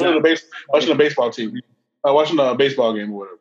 Yeah. So what happened was, in real life, Queen Elizabeth actually did attend a Oakland A's versus Baltimore Orioles game in Maryland, and she also met Reggie Jackson. in real life. So life imitating art. And this is like years later too. And then apparently Leslie Nielsen himself met Queen Elizabeth in 2005. Yeah. Yeah. Well, he humped her impersonator in 1988, but he actually met the real chick in 2005. But that was a character he was playing. It's fine. I love Frank Drebin, man. Frank Drebin is such a great character, man. It really is. And the one part where he's like impersonating the Empire, and then he gets like hit in the face, like somebody swinging a bat and hits him in the face. That joke was actually suggested by Mel Brooks. Yep. Yeah. So there's that. And the chick that plays Norberg's wife, Susan Bobian, she would actually appear years later in the American Crime Story show, The People versus O.J. Simpson. Yep. And she played O.J.'s wife in this. Yeah, I mean, she just can't seem to get away from it.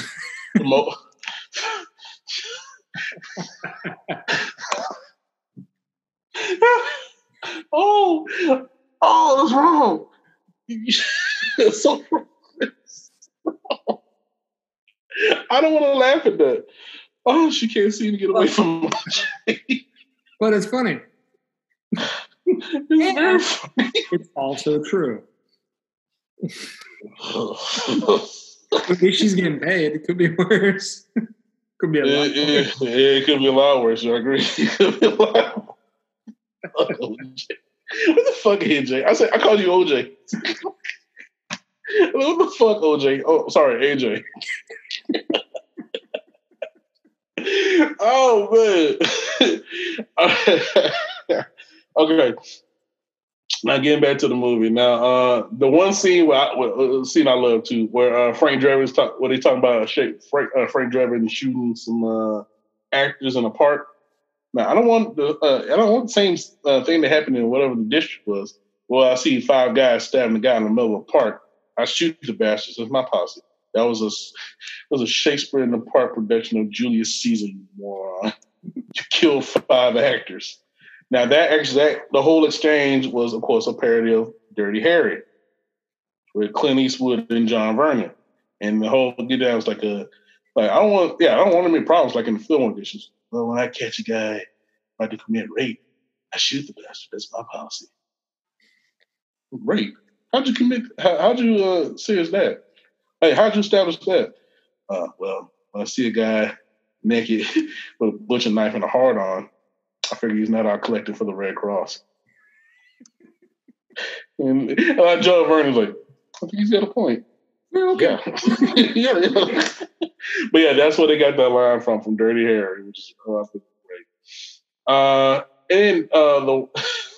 If you actually look on in the one part where they go to Frank Drebin's refrigerator, you see all the spoiled food and shit. You see his mayonnaise and it's dated 1982. That's when Police Squad was on there, 1982. So gross. And then another crazy thing about that scene where you see him asking her if you want something to eat, and you see the cheese, the moldy cheese behind him crawling. Yeah. You're like, wow, ugh.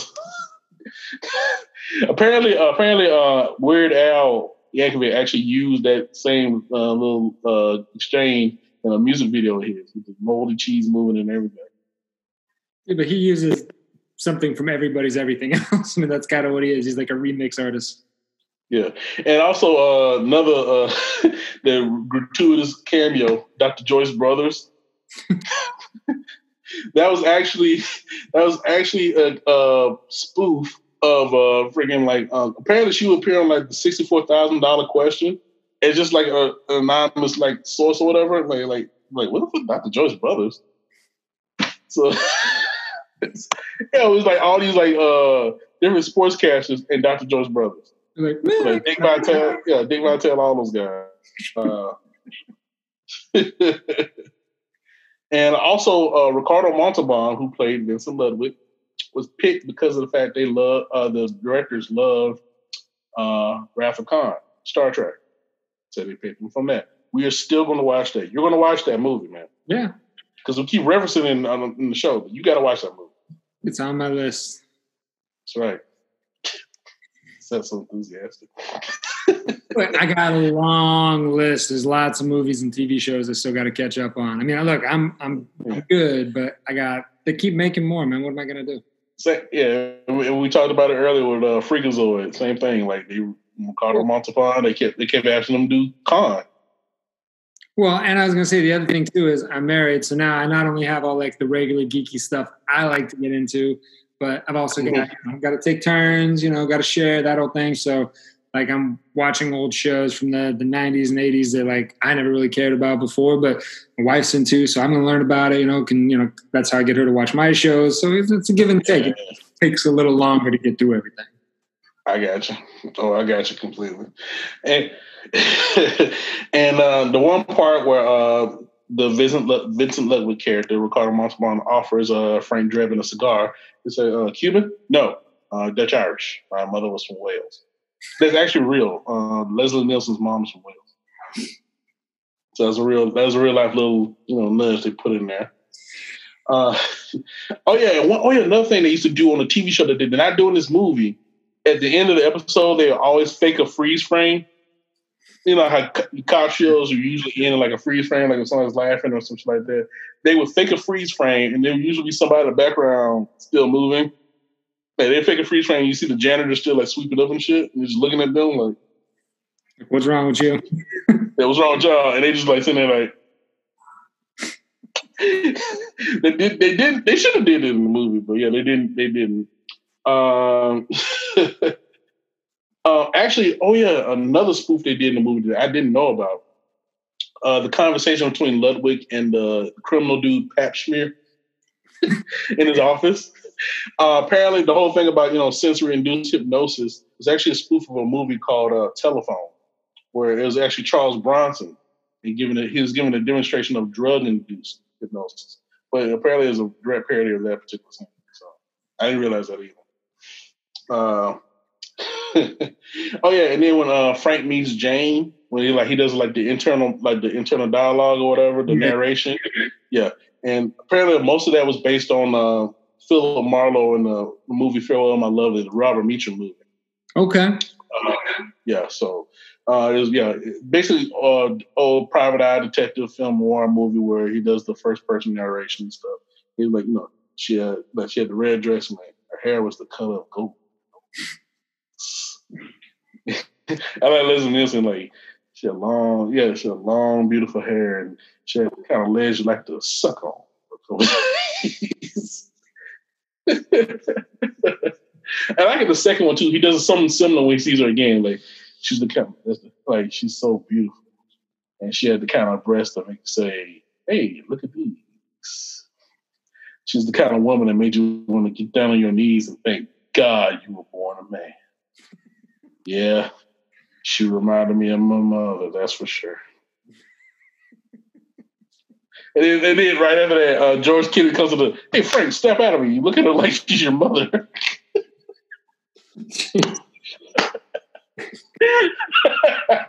It's so stupid.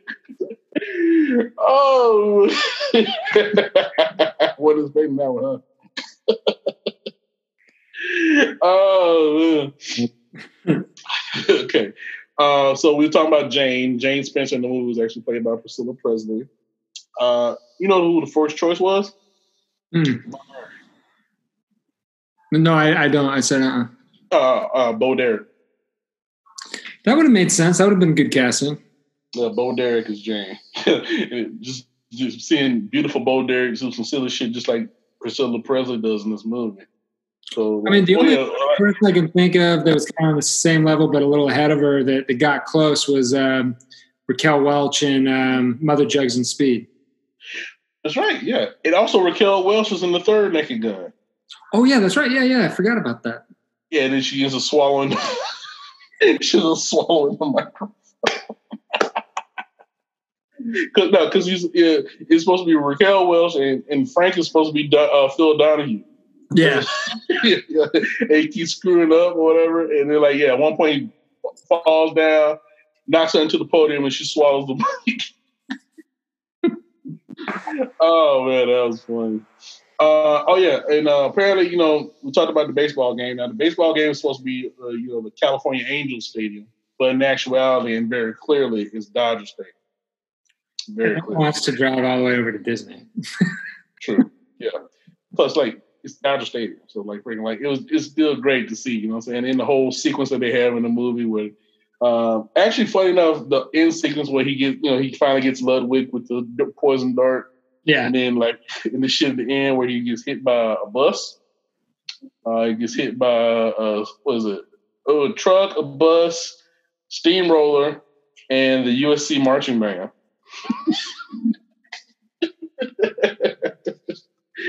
While they play Louie Louie.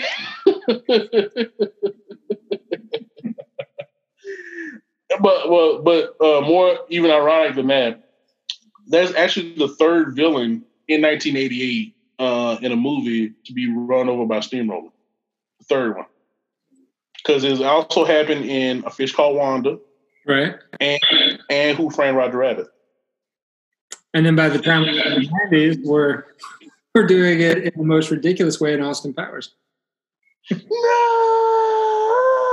Oh, get out of the way! No! Michael McDonald from Mad TV, by the way. That was the guy. Yeah. And did I tell you I did a Mad TV skit with him? No. Oh, well, I went to a taping of Mad TV when I was still in the military. I was dating a girl at the time. Went to a taping through her, and they asked for certain people to come to the audience and do like a little scene with Marvin Tikva, his Jewish character. Come on, Shelly. Come on.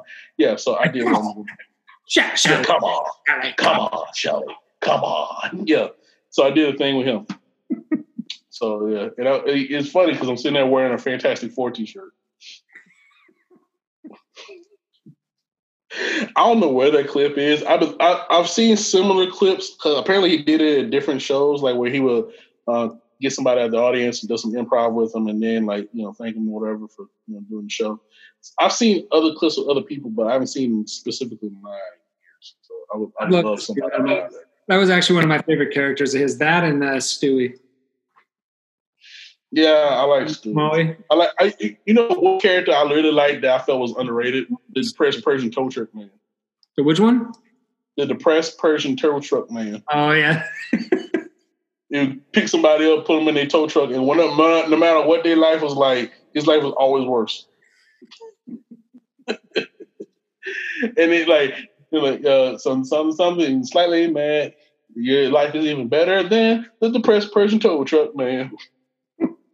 I like the depressed Persian tow truck man. Oh yeah, another funny coincidence. Both Priscilla Presley and George Kennedy actually starred on Dallas at different times, but they were both main characters on Dallas. Huh. Yeah, isn't that crazy? Yeah, it's a funny little nexus. Exactly, yeah. Apparently, Priscilla Presley played Jenna Wade on Dallas from 1983 to 1988. Then she left, and then Kennedy joined the cast as Carter McKay from 88 to 91. And actually, she left Dallas to star in this movie. I mean, not a bad call. Not a bad call at all. And this is a fucked up fact that I knew you would get a kick out of. Fun fact about oh my god, I can't believe they actually put this shit on IMDb. As of 2019, O.J. Simpson is the only cast member of The Naked Gun to be tried for double murder. Twice. Civil and criminal. I wonder, here's where they kind of let us down, though. The real question is he the only one to have gone to prison for a felony for robbing back his own shit? Yeah, no. No, that's not on here, too, but it should have been at this point. You know what? Or maybe some other people just have better press agents. They managed to keep them out of the news. Yeah, exactly. All I know is if O.J. Simpson hired them for public relations, you probably shouldn't because man has none left. Yeah. All right, so that's all I got for Naked Gun. Next movie, which is one we have not talked about yet, we should. Hot Shots. Mm-hmm. And it wasn't done. Hot Shots was not done by the Zucker brothers, but it was done by Jim Abrams. Yeah, he would kind of strike on his own thing. The Hot Shots series is just Jim Abrams. Hot Shots and Hot Shots Part 2, both Jim Abrams. Yeah, so kind of did his own thing. Yeah, with the chicken. Yeah. But the first movie, Hot Shots 1, was based obviously on Top Gun. Very obviously on Top Gun. So they had Charlie Sheen instead of Tom Cruise, and they had Carrie Elways instead of Val Kilmer. They had what's her name, Valeria Golino instead of Kelly McGillis. Yeah, I think I forgot the actor's name, but it was like it was a fat, kind of a big dude, supposed to be like the Tom Skerritt character, I believe. Oh, I forgot the actor's name. Yeah, I can't remember off the top of my head either. Shit. Yeah, but he was basically the Tom Skerritt character. Yeah. But yeah, like I said, the whole movie is basically a parody of Top Gun. And they had one character, I actually discussed this with a friend of mine because I knew we were doing the show tonight. It was basically a parody of Goose, Dead Meat. Yeah. That was so on the nose, but so fucking hilarious. Well, like if most people who have never seen the movie, that one ancillary character in the movie where it's like his life is going in the right direction. He's about, if he was like Boys in the Hood, he was Ricky. You know what I'm saying? He was, football star, about to go to college, about to, pop to the NFL, making his life for himself. He's that cop that's just going to retire in the next 2 days. He's 2 days away from retirement. He's got and getting that big property in Montana, and then all of a sudden he gets killed. That's basically Dead Meat. He's basically Dead Meat, yeah. And then I love how Dead Meat, all the stuff that was happening right before he goes on this plane, where it's like he goes under like a ladder, a black cat runs by him, and then his wife pulls out her compact and breaks him. Oh, I broke my mirror. And then he's talking about like, I bought all this property, we're gonna have a new house, and I just won a lottery ticket. A lottery ticket's on me. And also I found out who killed JFK for real. And also found the cure for cancer. Also with me on here. They're like, she's like, you sure you should keep all that stuff with me? I'm on an airplane. What can go wrong? Man, that shit is so fucking funny. And then they finally, of course, who killed Epstein, right? Yeah. And then, of course, all the horrible things do happen to him, and he ends up in the hospital. And they're like, "You gonna be okay? I'm in the hospital. What can go wrong?" Next shot is his funeral. Man. But it has characters like that. It had had Charlie Sheen as Topper Harley, who was the main character, named after a type of Harley, the Topper. Yeah. They had John Cryer as Washout with Walleye Vision. With his crazy vision where he's seeing everything like telescopically, like shut up, man. Everybody's all they had Christy Swanson is the one female. They had Carrie Elways. I forgot his name. I forgot the name of his character, but it's like Val Kilmer. Basically, he's basically Iceman. So, but it's Carrie Elways though, because it's like a British proper Iceman. And then the running gag throughout the whole movie was like tripping by his chafing dish. And then I like how they finally asked him in the end, like, I want to ask you something. What was the chafing dish for? Oh, it's for my spot. I thought it was a crock pot. No, you're thinking of roast beef. No. Chafing dish.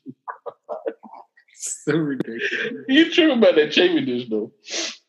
But yeah, okay. So one scene that they do parody that actually does go back to the Bridges family, and there's a bar scene where they had the Valeria character dancing singing and dancing on a piano top, basically talking about basically making fun of the Fabulous Baker Boys, starring Bo and Jeff Bridges, and she's doing the Michelle Pfeiffer thing.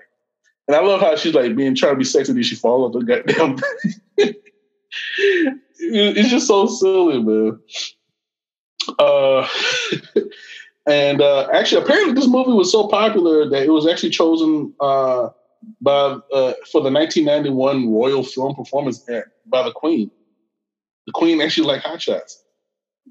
Or at least whoever she let curate her collection. Yeah. So, well, somebody like Hot Shots over there, man. Apparently, most of the aircraft carrier scenes is actually taken from another movie, Flight of the Intruder from 1991. Yeah. So they use a lot of that stuff. Charlie Sheen. Again. They didn't have money to go out and get their own. It's a spoof comedy. True. And this is like he was still coming up. Yeah. And then Charlie Sheen actually says during the flight scene where they're like fighting the enemy, and he's like doing all these crazy tricks with his plane, like, and he does like some shit where he does like a flipping shit with the jet. Like he says, I learned this from Paula Abdul. Yeah. Now at the time, Paula Abdul was actually married to his brother Emilio Estevez. Yeah. Yeah. Ironic. Well, it's nice when they can pepper in some of those real life things. Yeah, man. Like that was what was so great about Lloyd Bridges' eulogy. Oh, he just starts dropping all the names of the 5 families, like talking about the like bars. I was actually about to get into that. Yeah, he drops the names of the 5 families from The Godfather. And I love the funeral too, when he gets like shell shook when they do the salute. Oh no, the bag. He starts pulls on the car and starts shooting at the color guard and shit. Have they noticed? We gotta watch Hot Shots, bro. He starts shooting the color. Have they no respect for the dead? He's like, damn, I love a good funeral. Oh man! Speaking of which, Admiral Benson himself was actually offered initially to Leslie Nielsen, but he actually turned it down, saying, "I've done enough spoof movies right now. I want to take a break." But he still was going to do more spoof movies. But of course, they offered it to Lloyd Bridges, who was also on Airplane too. And same thing with Leslie Nielsen. Lloyd Bridges would do these type of movies to his death. I think the last movie he made was Mafia, which is actually makes fun of Jane Austen's Mafia, whatever it was. Yeah, movie. Yep, that was his last movie before he passed away. No respect for the dead. And I was watching when he one of my favorite intro scenes in a movie ever was when he comes in, like they do the he comes in from the plane. He's like salutes, but there's no ramp, so he falls straight down. And he always talk about like all the different parts of his body that are no longer really his. So, yeah.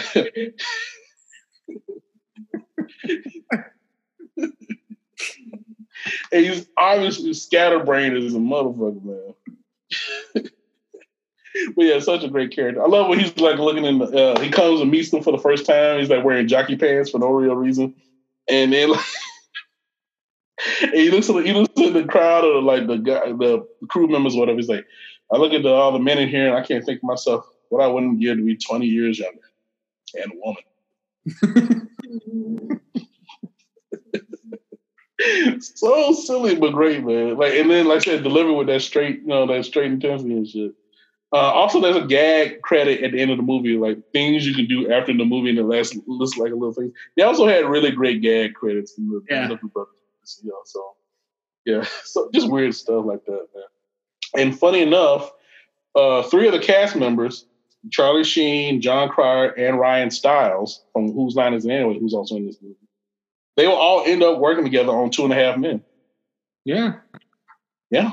So Ryan Stiles had a recurring part, and then Charlie and John were like 2 main guys. So again, for a minute anyway. Yeah, exactly. That's a whole other thing.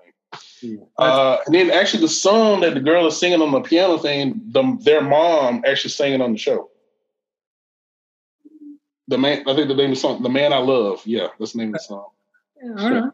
That makes sense. Yeah, it does. And I love how the name of one of the names of the ship is the SSSS. So it's SS S dot S dot ESSES. The SSSs.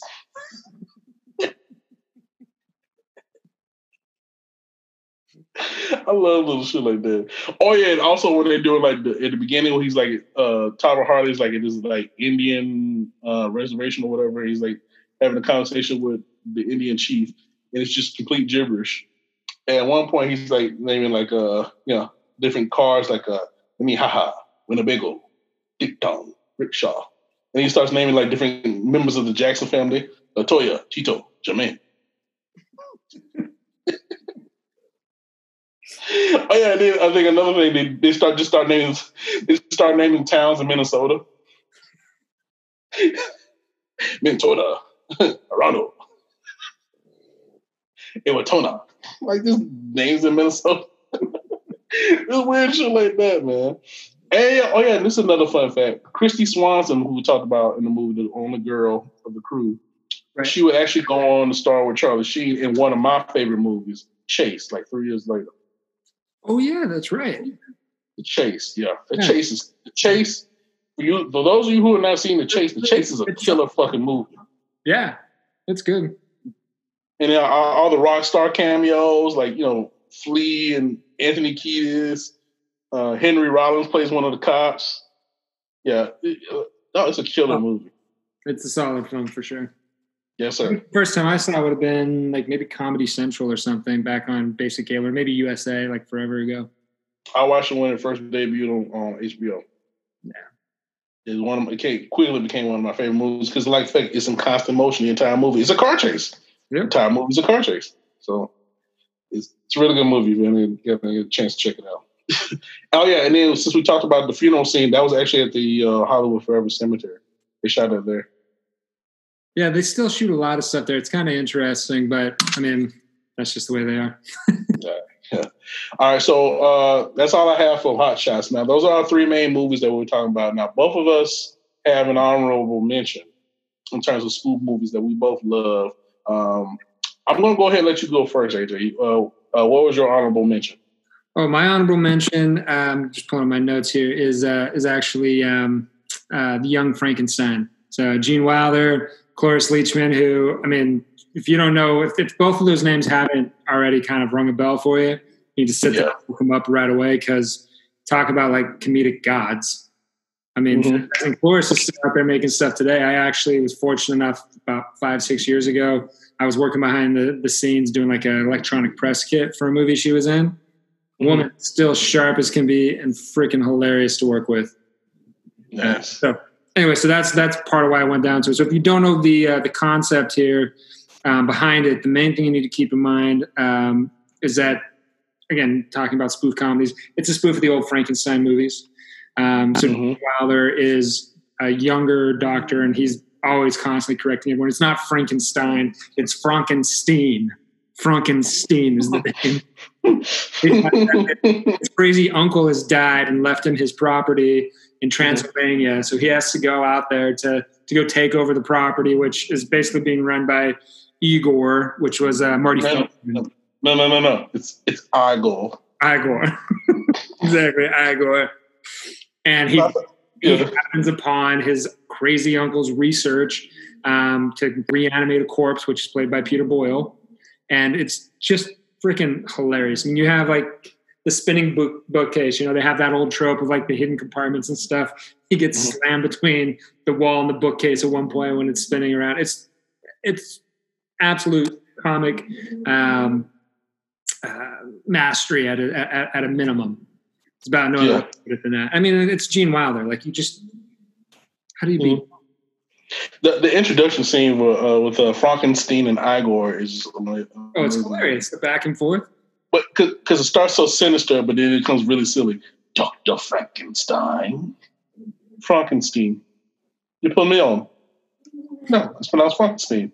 Oh, you must be Igor. No, it's pronounced Igor.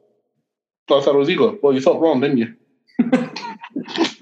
And then walk this way with the cane. Stupid shit like that. And then you talk about Cloris Leachman as Frau Blucher. Horses. And I kept wondering why they kept doing that. And then I looked it up, and Blucher in German means blue. That's why the horses were tripping. Oh yeah, because they hate hearing. Yeah, of course they hate hearing. Blucher. Makes them think of the end. I love how after they go inside, Marty Feldman comes back out and does it just to do it. And then what's the name?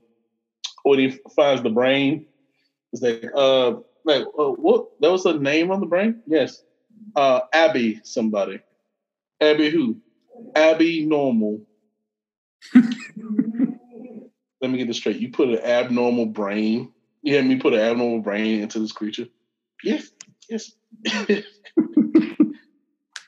Oh, what's the shit? The werewolf thing. Werewolf. They're wolf.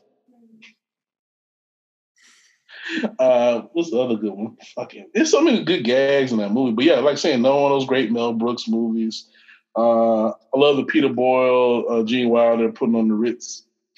Yeah, well, and I mean, even earlier, I was going to say with like Marty Feldman with the hump shifting on his back. So as the humpback, his hump is constantly moving around from scene to scene. And when they're referencing in the movie, it was something like, "Hey, wasn't your hump on the other side? What hump?" Stuff like that. Man. I think Gene said this was his favorite, or like one of his favorite films that he ever made. Yeah, you must have an amazing Stromstucker. That goes without saying.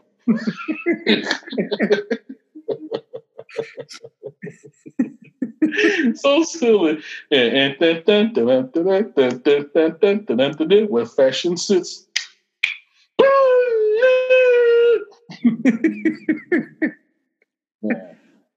Well, and then that whole, and the other one too, the whole Ablid scene between Cloris Leachman and Dr. Frankenstein about the warm milk. Oh yeah, it's so stupid. It's just a bunch of silly stuff like that. I love Young Frankenstein too. Do I love it as much as some of the other ones? I'll be honest with you, no. But I do love a lot of the gags in Young Frankenstein. I'm sorry, it's just my personal opinion. Do I put like other movies like I definitely put Blazing Saddles and Robin Hood Men in Tights above Young Frankenstein? Well, we both talked about it beforehand. Of course, Blazing Saddles ahead of it. Yeah. I like it. It's because it's so different from a lot of his other ones, even though obviously it's still the same. That's one of the things I like the most about it. Plus the amount of talent you've located in one specific film. And again, it's nothing against Robin Hood Men in Tights. That's freaking hilarious. I'm about to say, we haven't even talked about Madeline Kahn. We haven't talked about what? Madeline Kahn. Yeah, exactly. That's what I'm saying. Like, it's just exploding with talent in this film. Yeah. So it's kind of hard, but anyway, that's why for me it'd be an easy honorable mention to go in for this side of stuff. And again, that's because we're going to do Black Dynamite separate. We're going to do Blazing Saddles separate. Yes, we are. All right, now my honorable mention is another movie I would love us to do too. Yeah. Johnny Dangerously. This is one of those few that wasn't done by the Zucker brothers or the Wayans brothers or Mel Brooks. It was actually done by Amy Heckerling. Yeah. So definitely a different movie. But like I said, starring Michael Keaton, Joe Piscopo, Mary Lou Henner, Griffin Dunn, Danny DeVito's in it. And they had this crazy gag with Ray Walston as this like vendor. You know, the newspaper guy who gets... There's a running gag throughout the movie where this newspaper guy gets hit in the head with a stack of newspaper. He loses one of his senses. Like at one point, he's like, he loses his hearing, he loses his sight, and then the last one, like I can hear again, and I can see. I can hear again, and I can see. But who am I? It's a great running gag too. But Johnny Dangerously is obviously based on the classic movies from the 1920s and 30s, the gangster movies like Jimmy Cagney, Edward G. Robinson, those type of movies. You know what I'm saying? It's Curtains. It's those type of movies. The stuff you see in like Bugs Bunny cartoons. Yeah, that kind of shit. The original Scarface. Yeah. Stuff like that kind of stuff, yeah. But yeah, it's very funny movie too. Actually, one of the very first movies to get a PG-13 rating. So, because they just come out with it not that much longer. It had just come out. Yep, that's right. It had just come out. Yep. So one of the very first PG-13 movies. I mean, way back when Stripes was rated PG, and there's like nudity and all kinds of stuff in that, drug use, all kinds of crazy stuff. You know the very first one to get PG-13, right? Shit, I do, but it just flew out of my brain. Was it? You want me to give you a hint? Was it Gremlins? No. Gremlins and Indiana Jones, which we talked about, help inspire PG-13, but they were not PG-13 movies. The very first movie to get the PG-13 movie. Like I said, you want me? Yeah, go ahead. Wolverines. Oh, that's right. Fucking Red Dawn. Yeah. Red Dawn. Yeah, that was the very first PG-13 movie with what's the name? With Charlie Sheen. Yeah. We talked about Charlie Sheen, Patrick Swayze, Jennifer Grey. Yep. Wasn't Leah Thompson in this shit too? I honestly don't remember. Yeah, but yeah, it was one of those other type chicks. It was Ali Sheedy or Leah Thompson, one of those type chicks. All right, but yeah, going back to this movie itself. Now, now the actual DA in this movie is played by the crooked DA is played by Danny DeVito, and actually his headshot that they used is actually from Taxi, TV show he was on. Oh yeah. Which I always wonder how old he actually is, because if you watch like Taxi and everything, he looked like he was in his 40s when he was doing Taxi. But then you look at like One Flew Over the Cuckoo's Nest, he looks like a baby. Yeah, but he's still got that receding hairline thing going. Yeah, but he looks very young in the face and Cuckoo's Nest. I'm just saying, one bald guy to another, Yeah, no, I get it. Yeah, the only reason I got hair right now is because I just don't give a shit. You know what he could be? Could be like Steve Martin, because like you remember Steve Martin went gray like almost immediately after high school. So maybe he's very young. Like yeah, just went bald like 20. He's been gray since the 70s. Yeah, well, that's what I'm saying. So with Danny, maybe Danny just went bald at like 20. Maybe, yeah. Also, Michael Keaton, based his characterization of Johnny Dangerously, like I said, on James Cagney specifically. For legal reasons, they have a song for the movie. Weird Al Yankovic's "This Is Life." Mm-hmm. It's in the theatrical release of the movie, but for some reason it couldn't be on the home video release for legal reasons. The original one, anyway. They probably didn't pay for the licensing. They probably had a limited theatrical run. It's possible. Now, towards the end of the movie, Johnny Michael Keaton actually talks about going legit with his girl Lil, played by Mary Lou Henner, also from Taxi. So yeah, a lot of Taxi people in this movie. But at one point they talk about all the things they can do, like cats and dogs playing around. And then at one point he says, saying hi to a neighbor named Fred. That was a direct reference to Mr. Rogers, because Michael Keaton was a PA on the original Mr. Rogers' Neighborhood. Well, that's cool. I didn't realize that. Yeah, he was a PA. Well, and he was living in Pittsburgh at the time. That's where Mr. Rogers was shot. So, yeah, he was a PA on the show. And actually, when Mr. Rogers died in 2003, Michael Keaton actually came back and hosted a memorial for Mr. Rogers. So, yeah, he always had a soft spot in his heart for Mr. Rogers, which is crazy. Yeah, man. Actually, Danny DeVito didn't think he was going to be able to shoot this movie because he was also shooting Romancing the Stone at the same time. Okay. But he barely made doing this movie. Squeeze that one in. Yeah, exactly. Good thing he did. I said it's a good thing he did. It was a good thing he did. Yeah, I agree. Yeah. Amy Heckerling was actually very disappointed with the reception of the movie because of the fact it wasn't a box office hit. Like I said, I love it because of the fact I saw it on cable all the fucking time, and other kids like me loved it too. But yeah, she got to the point where she's like, you know what? I don't want to write no movies anymore. She actually just stuck to directing. I think the biggest hit she had after this was Wayne's World. Okay, I'd take that. That was still a big hit.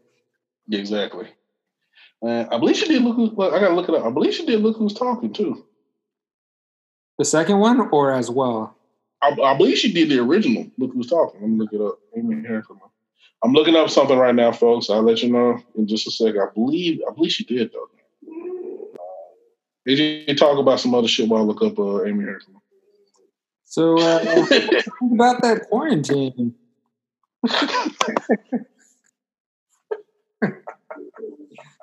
My God. I was right. I was right. She did do Look Who's Talking, the original, and she did Clueless. So she actually had a pretty solid career as a director. She had a great career, and she also did that movie Baby Talk, one with Diane Keaton. Oh yeah. Yeah, so she did some other great movies besides Johnny Dangerously. Like she just disappointed with this one, but she did some great shit. Look Who's Talking, and then the most famous one that she's known for, Fast Times at Ridgemont High. But that was before this. Yeah, but I mean, again, that's her calling card. That is Clueless for generation. It might be Clueless. Well, no, but I'm saying like because I'm looking at it from if you're a producer, right, or you're a writer, or you're a director in town, like whatever you start out with, that's your one until you hit it with something big. So that was her calling card. Yeah, she did good. Yeah.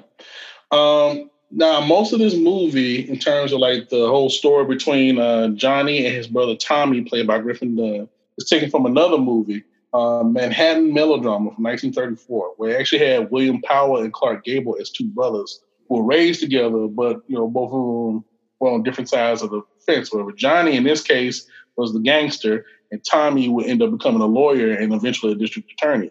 And like the whole thing of the two brothers, being on opposite sides of the law, they took that from Manhattan Melodrama. Which is a good little plot too. Yeah, and actually in both movies, the gangster brother actually roots for the DA brother. Yeah. Just to see that, I want you to do a good job. So. Yeah. I love when Johnny and Tommy are like on they're like on the courthouse or whatever, because Tommy's whole gets down throughout the whole movie is that he wants to get laid. Yeah. So he has a little sweetheart or whatever, and and then they finally do get married at City Hall, and then they decide to have a honeymoon in the broom closet at City Hall, where he accidentally overhears that Johnny Kelly, his brother, is actually the gangster, Johnny Dangerously. And at one point he leaves in the broom closet. The girl is propped up, ready to go. He leaves, and then the girl's left in there like, what the fuck? And then this old black man comes in there. He starts singing this old Negro spiritual as he walks in there. Oh, take me home, Jesus, by the hand. Closes the door, he sees a white woman like, hallelujah. And then Johnny and Tommy had this like little mock fight on the steps of City Hall when he finds out or whatever. And then and Tommy's like, we're gonna settle this with our fists. And Johnny's like, whoa. You can't fight me. I'm too good. I take my chances. And you see them about to fight, and then you see a vision of their mothers telling Johnny, take a dive. He puts his hands down, Tommy hits him, and he decides to go legit. It's a nice little scene too. And then you see them like hugging on City Hall. You see these two people like walking by, these two dudes like hugging on each other and shit. Like Johnny's like, hey, come on, stop. Very funny scene, man. But my favorite scene in terms of the whole Johnny Tommy dynamic is when he's trying to dissuade him because he wants to quit lawsuits so he can get laid, which is really stupid. But Johnny brings him to his penthouse apartment to dissuade his brother with this educational video that they prepared for the movie, Your Testicles and You. And you see and you see this like black and white thing, like a PSA, where all these people like in this hospital with like elephantitis ass balls, and they're like giant balls, and they can barely move. Like, and then this is one doctor's like, "Hello, I'm Dr. Smile, and I'd like to talk to you about your testes." And he puts a balloon to illustrate. Like, let's say this balloon is your scrotum. Sometimes it's empty. Sometimes blows it up, it's full. And sometimes takes a pin and explode like a balloon. This cartoon illustrates, you see a cartoon of like a cartoon dick and some balls. He's like, living a healthy life, working out and shit, and then you see a girl come up to him, he's like,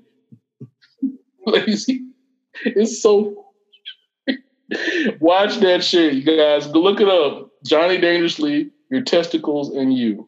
It's fucking hilarious. And then Tommy gets inspired by the movie. He leaves and like, Johnny's like, where you going?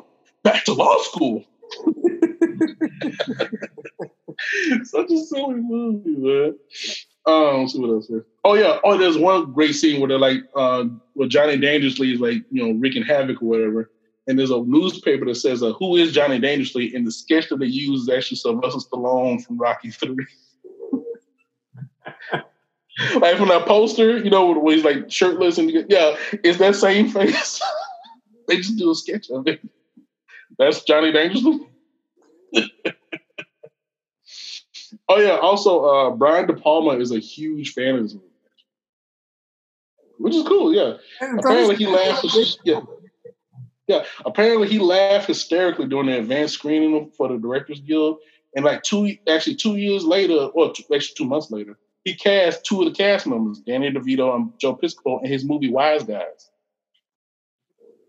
Yeah, makes sense. Yeah, it does, man. And also, there's a credit to Neil Israel and Pat Proft, who did not write this movie. They were listed as special medical advisors. Now, for those of you who don't know who those guys are, Neil Israel and Pat Proft wrote the Police Academy. And actually, Neil Israel was actually married to Amy Heckerling at the time. So that helps. And also, this movie was actually released during, like, they had like a little cycle in Hollywood of gangster movies in the 80s. And I didn't realize this, but they did. After that, they had like, Preezy's Honor, the Jan Nicholson movie that we talked about. Mm-hmm. Wise Guys, we just talked about that. Harlem Nights, City Heat with Clint Eastwood and fucking Burt Reynolds and Richard Roundtree. Mm-hmm. Johnny Dangerously, of course, and the Steve Martin movie, Dead Men Don't Wear Plaid, all came out around the same time. Well, and then Dick Tracy. That was that was a little bit later, but yeah, a little bit. Actually, I think it's around the same, like 1990. Yeah, I remember the Dick Tracy craze. I remember that shit. Yeah, I think I had hardcore. I had some kind of Dick Tracy toy. It was like. It was like a they promoted the shit out of Dick Tracy. I had a Dick Tracy toy. Yeah, it was like on comic books, and like if you go to like Pizza Hut or some shit, like you get a Dick Tracy cup, or something like that. Yeah, they did a bunch of promotions for Dick Tracy. So what? I said thanks to Batman, they put every movie that came out on toys and shit everywhere. That's the fucking that's the model for this kind of like exposure. You say, 'cause Batman, that shit was on everything. Yeah, and then toys, Star Wars took it to a whole new level as soon as Disney bought them. Oh my god! And then like they did a lot of movies Star like Wars that though. Brand oranges. Yeah, a lot of movies did the same thing. Terminator 2 was the same way. Bram Stoker's Dracula was the same way. The marketing machine was crazy on those movies. It went nutty, man. Oh yeah, yes they did. Dick Tracy. We probably should do that one night. Is just a list of shitty movies. I didn't like. You can skip.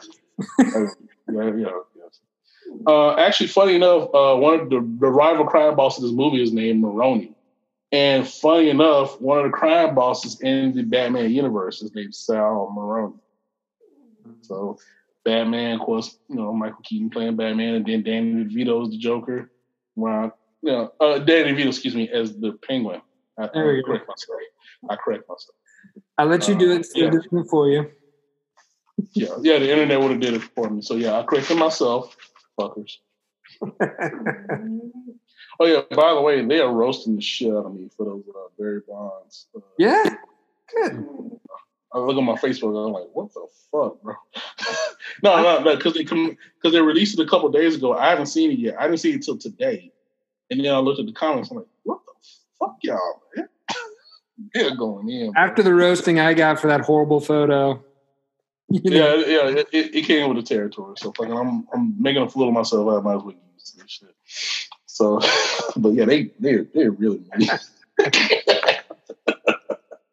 And of course, we just mentioned Batman thing. Of course, Danny DeVito and Michael Keaton will star again a couple years later. Actually, almost 10 years later in Batman Returns. And also, most recently in Dumbo. They're in Dumbo together. Tim Burton's Dumbo. Oh, yeah. Yeah, they're in that together. And in the whole Roman Moroni, I love Roman Moroni's like butchering of the English language. He is horrible. You sneaky bastard. Wait, he's calling him, you some of them bitching.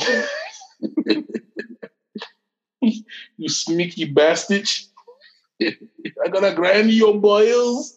I'm gonna take your dog. I'm gonna nail it to the wall.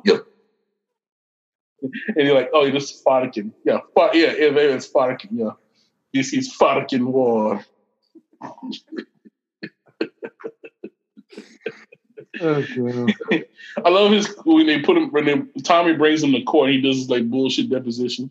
Lousy cork soakers. You desecrated my Farkin rights.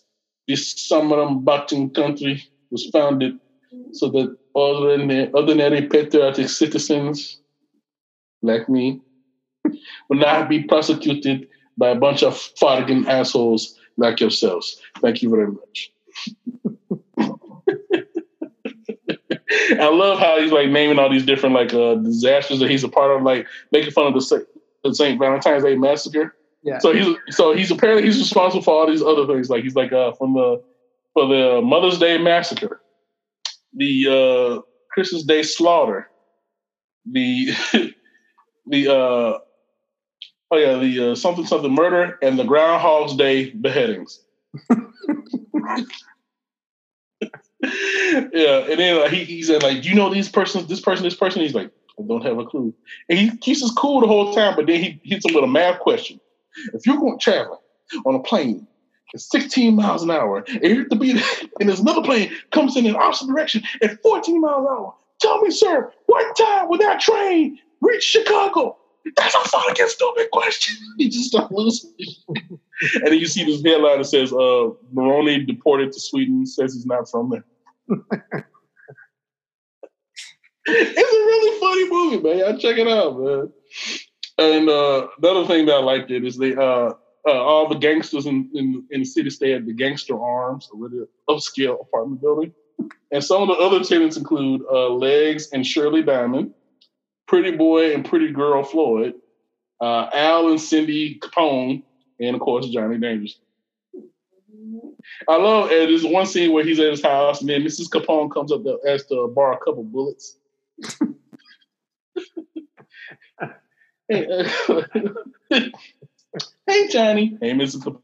Hey, can I get some bullets? What kind of low over here? Well, what kind of low over here too, Mr. Capone? Oh boy, Al's gonna be pissed. So Al's just gonna have to stay home tonight, isn't he? Oh yeah. But it's really good stuff. Like, I love there's one scene when Johnny's like talking about like how it was life of a gangster. He's like, we're like guys like me, we're like shooting stars. You know, we go up and sail across the sky, and then we plunge to earth and disappear. Jesus Christ, I'm starting to depress myself. It's a really great scene. Oh yeah, I didn't notice this either. Peter Boyle and Michael Keaton will actually star again a couple years later in a movie, The Dream Team. Remember that movie? Oh yeah, that one's great.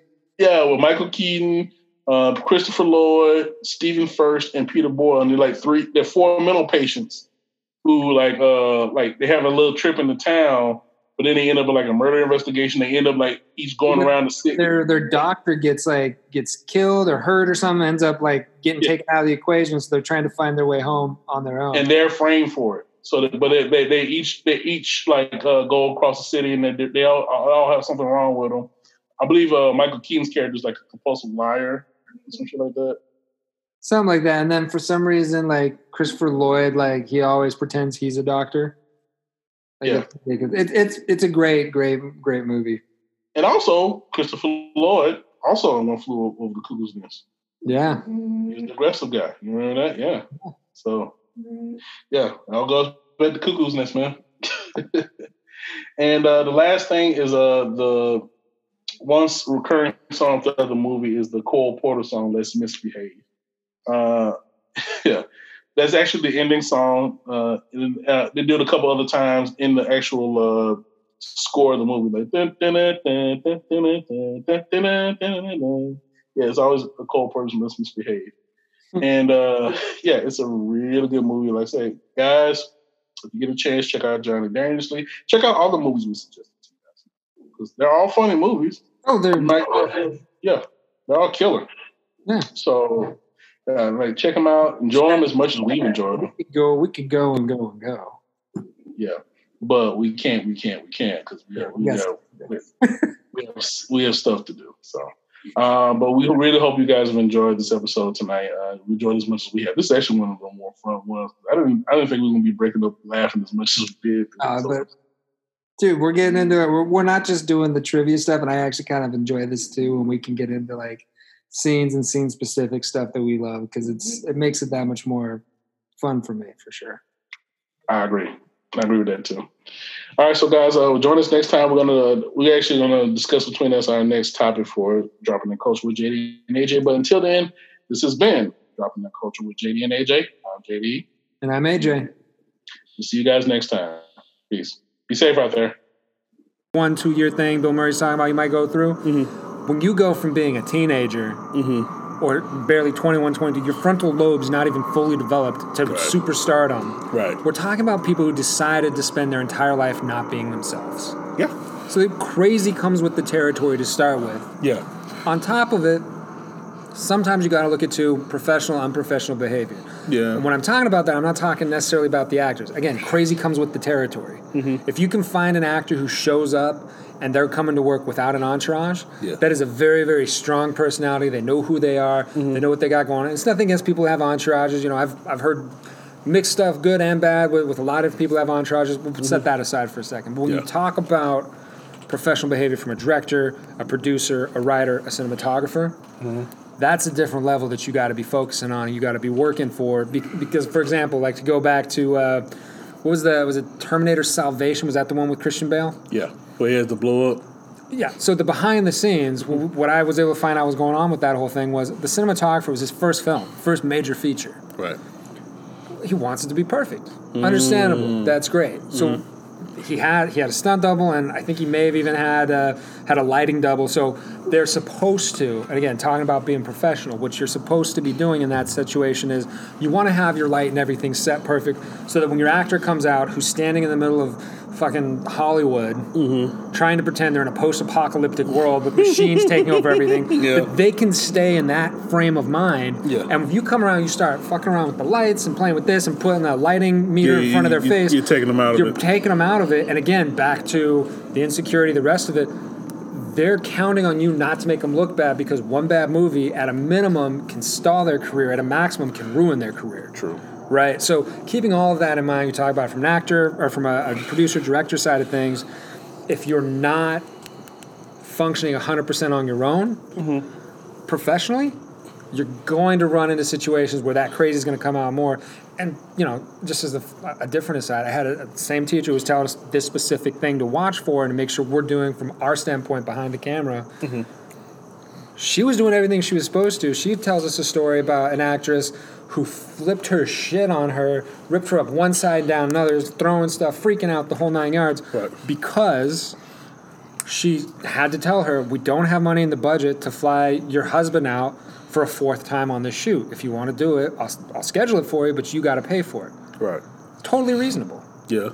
But in that situation, again, we're talking in the world of crazy, you're going to run into that. So it's not to excuse Bill Murray and say he should be taking sunglasses off someone, break them, and throw them. But by the same token, it's crazy. It comes with the territory. Yes.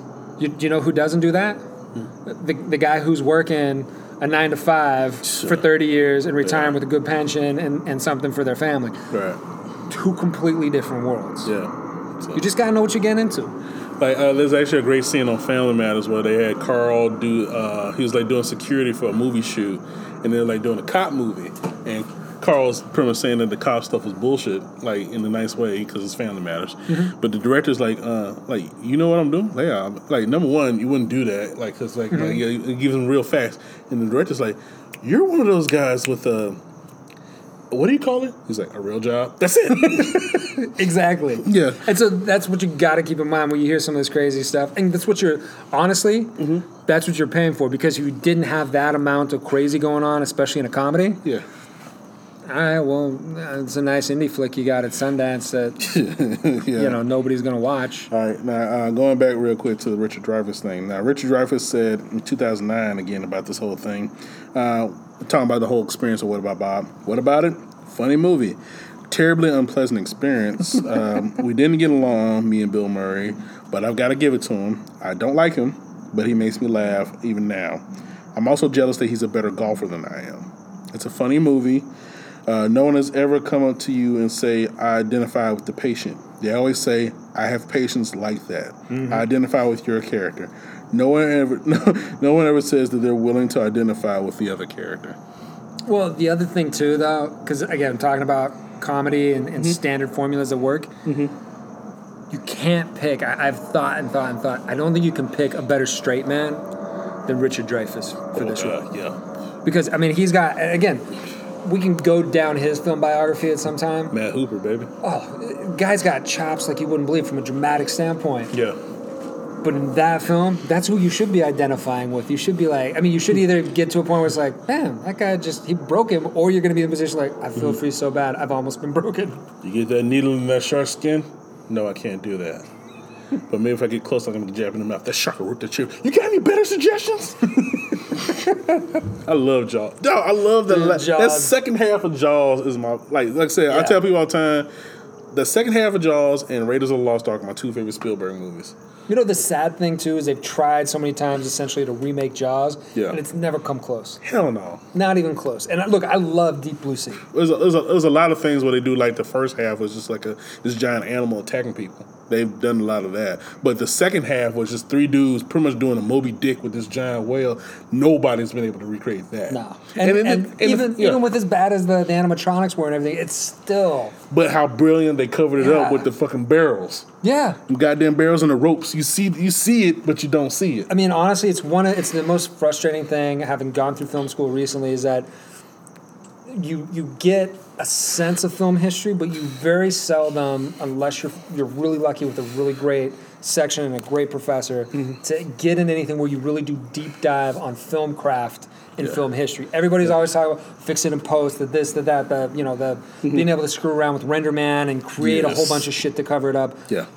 Those practical in-camera solves, which, especially if you're talking about as an independent, broke-ass filmmaker, that's what you need to know. I'm gonna learn the Indianapolis speech just for fun, just for shits and You giggles. should, man. That's a great. I know most of it, but I need to get it verbatim. But I was able to do it with fucking Ezekiel 25:17 for Pulp Fiction. I can do it with this. I can do it with the Indianapolis. Yeah.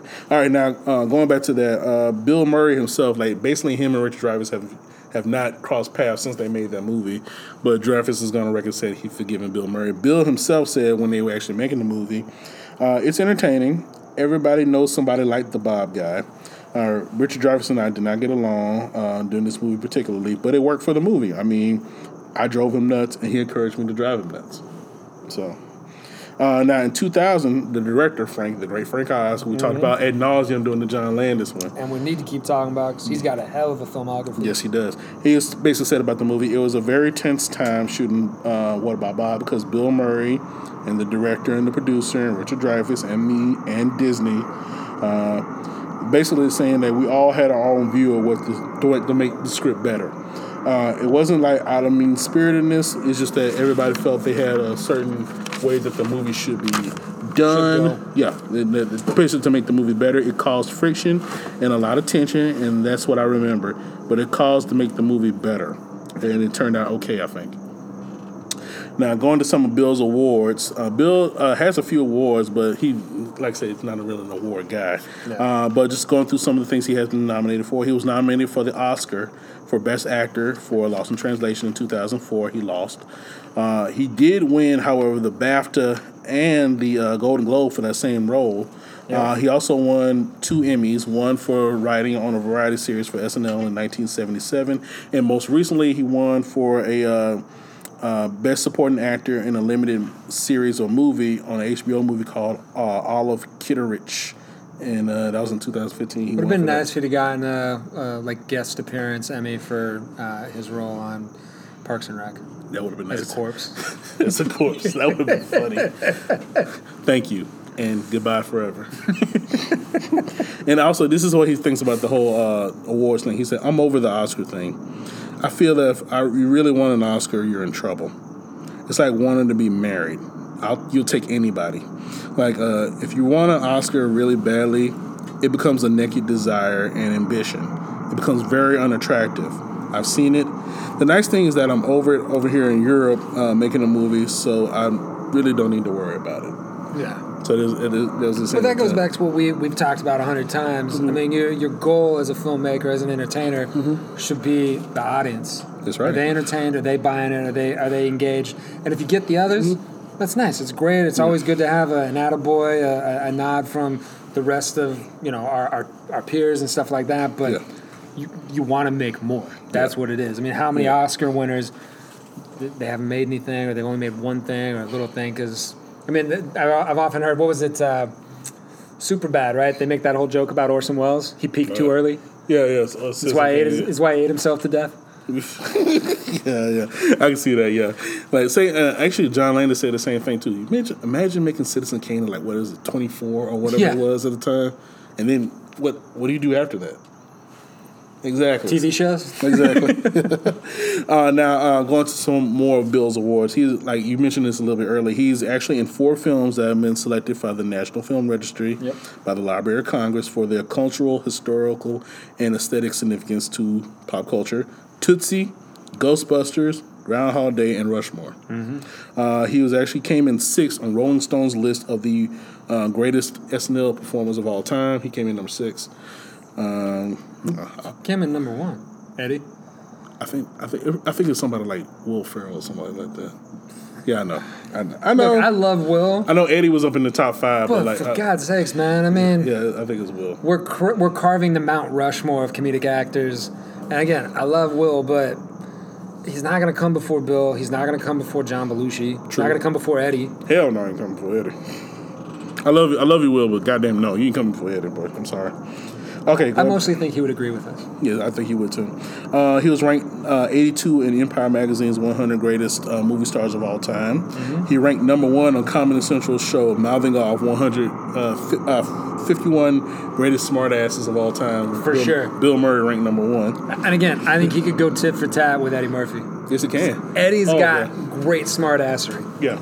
So Bill's like sly smartassery, like His will get missed sometimes. Yeah, and it's like, wait, what? Eddie's is more direct, whereas like his is more undercurrent. He'll say it, and you're like, what the fuck you just say? Well, and again, because I want to make sure we give everyone credit. Yeah, Chappelle's got to be in the top 3 too. Oh, it's a smart ass. Oh god, yeah. Now, as of 2015, he has appeared in 3 films that have been nominated for Best Picture Oscar: Tootsie, Lost in Translation, and The Grand Budapest Hotel. And also, he's appeared in 4 movies that were in AFI's 100 Years, 100 Great Laughs, Caddyshack, Ghostbusters, Groundhog Day, and Tootsie. Now, I'm still surprised Stripes didn't make that list with AFI. Me too. I am too. Now let's get into the more interesting, more recent aspect of Bill Murray's life, the Bill Murray stories. Those are fantastic. Yeah, like now, as you know now, Bill, there's actually a book about it, The Tao of Bill Murray, where he kind of like developed, I forgot the exact name of it's some sort of like religion or almost like life movement where he, you know what I'm saying, like the whole thing about it is making spontaneous moments in life. You know what I'm saying? And of course he's an improv legend as it is, but like that's his whole get down. It's just basically he doesn't do what he does like wandering around the country just fucking with people just to do it. He does it because the fact he doesn't want to give you like some shit because I'm Bill Murray. He wants to give you an experience. Something fun that you can talk about forever. He gives you a memory. Yeah. He gives you a memory, and it really indelible memory because it affects so many people. Sometimes it gives you a memory that you didn't even know you were given. Exactly. Now you find out later. So right now I actually have a list of a couple of Bill Murray stories, and that's probably like the last thing I have unless you have anything more. Nah, we're getting close to it here too. All right, cool. So some Bill Murray stories here. First one, in 2016, he actually threw 3 cell phones from a restaurant roof onto the ground because of the fact there's some fans that were a little too eager trying to get a picture with him. He actually was a gent and actually offered to pay for their phones. Yeah, but it's like, just don't do that again. And also in 2014, How'd you get that iPhone 11? Exactly. Bill Murray. Bill Murray. Exactly. Bill Murray. What happened? Through my phone, but he bought me one, so yeah, that's cool. Yeah, it works out. Yeah. In 2014, he was actually spotted in the crowd of a Kings of Leon concert, dancing his ass off, and to which member Nathan Followell said it was one of the greatest highlights of his career. 100%. Yeah, and also they said the same thing for he actually was seen enjoying a girl pool set at South by Southwest. He actually was spotted riding a kid's bike doing several branches of Walmart. Most notably in Southfield, Michigan, in 2006, some dude named Jake said he was wearing a heavily used firefighter's uniform, complete with oxygen tank, which made the moment a little more surreal for my taste. Oh yeah. Yeah. 2014, he actually crashed a random bachelor party, and they actually have this on YouTube where he gave a lot of the prospective groom there and a lot of other guys there some very good advice. He said basically, if you're trying to get married, go on a trip with your intended lover on a trip around the world. If you can afford it, go to a place around the world. Go to places that are hard to get into and hard to get out of. If you still love that person after that trip, marry them immediately. Mm-hmm. Yeah, so that's really good advice. I like it. It's good. Yeah. I traveled with my wife before we got married. You'll see it. Same thing. The people I live with now, they just got engaged. I said the first thing I did, go on a trip together. Yeah, you got to travel. I mean, you have to have some stuff go wrong. See how you handle it. Exactly. That's exactly why I asked them to do it. And also, yeah. So talking to that, like one of the more famous ones, and one that kind of sparked off the internet about the Bill Murray stories, was he actually photobombed a couple's engagement shoot in Charleston, South Carolina. The photographer's getting ready to shoot. He had this couple on this like stairs or whatever doing cute shots, and the husband just kept laughing, looking over him like, "What are you looking at?" He turned around, the photographer turned around, ready to give whoever was the ride at, and he sees this Bill Murray with his stomach out, slapping him and shit, making the guy laugh. And then he realizes it's Bill Murray. He's like, "Oh, hey, would you like to come in and take a photo with us?" Sure. So you go on Twitter and you can see this picture of this nice couple, and you see Bill Murray just sitting there chilling on the wall, like no smile, no expression, just Bill Murray. And then right after that, he disappears. Mm-hmm. Yeah. And in South by Southwest, he loves hanging out there. South by Southwest in 2010, this is a really famous one. He was there. He popped into this place called the Shangri-La Bar. He got to chatting with the bartender. I saw the documentary today. The dude's name was like Trevor. And like he was chatting up. He liked Trevor, liked Trevor's personality and shit. And like he's like, "Hey man, I'm gonna go see the Jizzle. You wanna come?" "Nah, man, I've been working for a couple hours. I gotta go take my dogs out and shit like that." He was like, "Okay, cool." So Trevor left. He came back with the dogs to the place. Bill Murray came back. Actually, he came to the bouncer at the bar. Was like, "I hate you," to Trevor. Like, "What you talking about?" "Bill Murray's in there asking for you." Like, he's like, "Is Trevor here? Is Trevor here?" And then I saw him like, "Hey, Trevor, what's up, man?" Like, and then the owner found out about this whole get down. It's like, Bill Murray's like, he kept texting the owner the whole time like, "Bill Murray's actually here?" Like, "Yeah, I'm right next to him. Yeah, ask him if he wants to bartend." And Trevor's like, I don't really want to do this, but the owner's asking me if you want to bartend. He's like, "Sure." So Bill goes behind and then texts back, Bill Murray's bartending now. So Bill Murray gets behind the bar. He gets a little bit of a lesson on how to bartend. And people are like going crazy, like, "Oh my God, it's Bill Murray, Bill Murray." They're coming up with their money and shit. And Bill would go to the different people and they would say, "Hey, I want this and I want that." And he basically would take whatever the strongest liquor is near him at that time and just give him a shot of that. A lot of it was tequila. He just like, whatever they asked for, like, "Can I get a Sex on the Beach?" Shot of tequila. "Can I get a Rob Roy?" Shot of tequila. "Can I get a Tom Collins?" Shot of tequila. And people loved it. They didn't give a fuck. Nobody complained. It's like, fuck yeah, shot of tequila. Bill Murray's pouring you a drink. Why would you complain? And then right after that, again, disappeared. But yeah, same thing. Is an indelible moment, and actually business doubled for the Shangri-La Bar after that video was released. In 2006, in Scotland, he actually met a couple of Norwegian women at a bar, and he basically accepted an invitation to accompany them to a party, and that's in the documentary too. He's sitting there like talking to the chicks or whatever, and he's like, "You know what? I really hate to say this, but your kitchen is filthy. Like, you know what? You ladies go ahead and enjoy yourselves. I'll clean up in here." So he's basically in the kitchen doing these dishes at this house party and shit. And they're like, is that fucking Bill Murray doing dishes in the kitchen? And then right after that, again, disappears. Yep. My favorite one, Yeah. not to get too far out of sequence here, but since we're winding down, Yeah. there was a guy fell asleep, passed out at the bar. His buddies were there, opened his phone, took pictures with Bill Murray and him passed out on the bar, Yeah. disappeared. It was like a day, 2 days later, the guy's going through his phone. He finds pictures of him with Bill Murray mugging with him while he's passed out. So, another great story. There was actually an impromptu kickball game in New York, and it was these girls playing kickball or whatever. And one of the girls was like, "Oh, I'm about to kick. I'm ready to kick or whatever." And like, "Hey, this is one guy over here that wants to get a kick in." I don't care. I want to kick in. And then she finds out it's Bill Murray. Like, "Oh shit, let him kick. Yeah, let him kick." And then they go in there. They play the softball. They play the kickball game with Bill Murray. And then the girl's mom's going nuts. She's like, "Sorry, could you get a picture with me?" And then Bill Murray scoops the lady up and says, like, "There's a picture with her like that." And then same thing. The picture goes viral. Just like that, and then again, Bill Murray just disappears. They all end with Bill Murray just disappears. And also, while Christmas shopping, Bill Murray held up busy Starbucks trying to persuade basically a barista to slip some whiskey into his eggnog latte, and eventually the barista gave in. So there's that, and then Starbucks believes in service, and Bill Murray gave him this crazy tip. And then the last one I have here is while he was actually causing mischief, stealing chips and crashing parties and shit, he actually offered a parting shot. One thing he always tells people, whatever he's doing, some crazy shit, he'll tell them, nobody would ever believe you, and leaves. So that's my last Bill Murray story. the Tao of Bill Murray. The Tao of Bill Murray, man.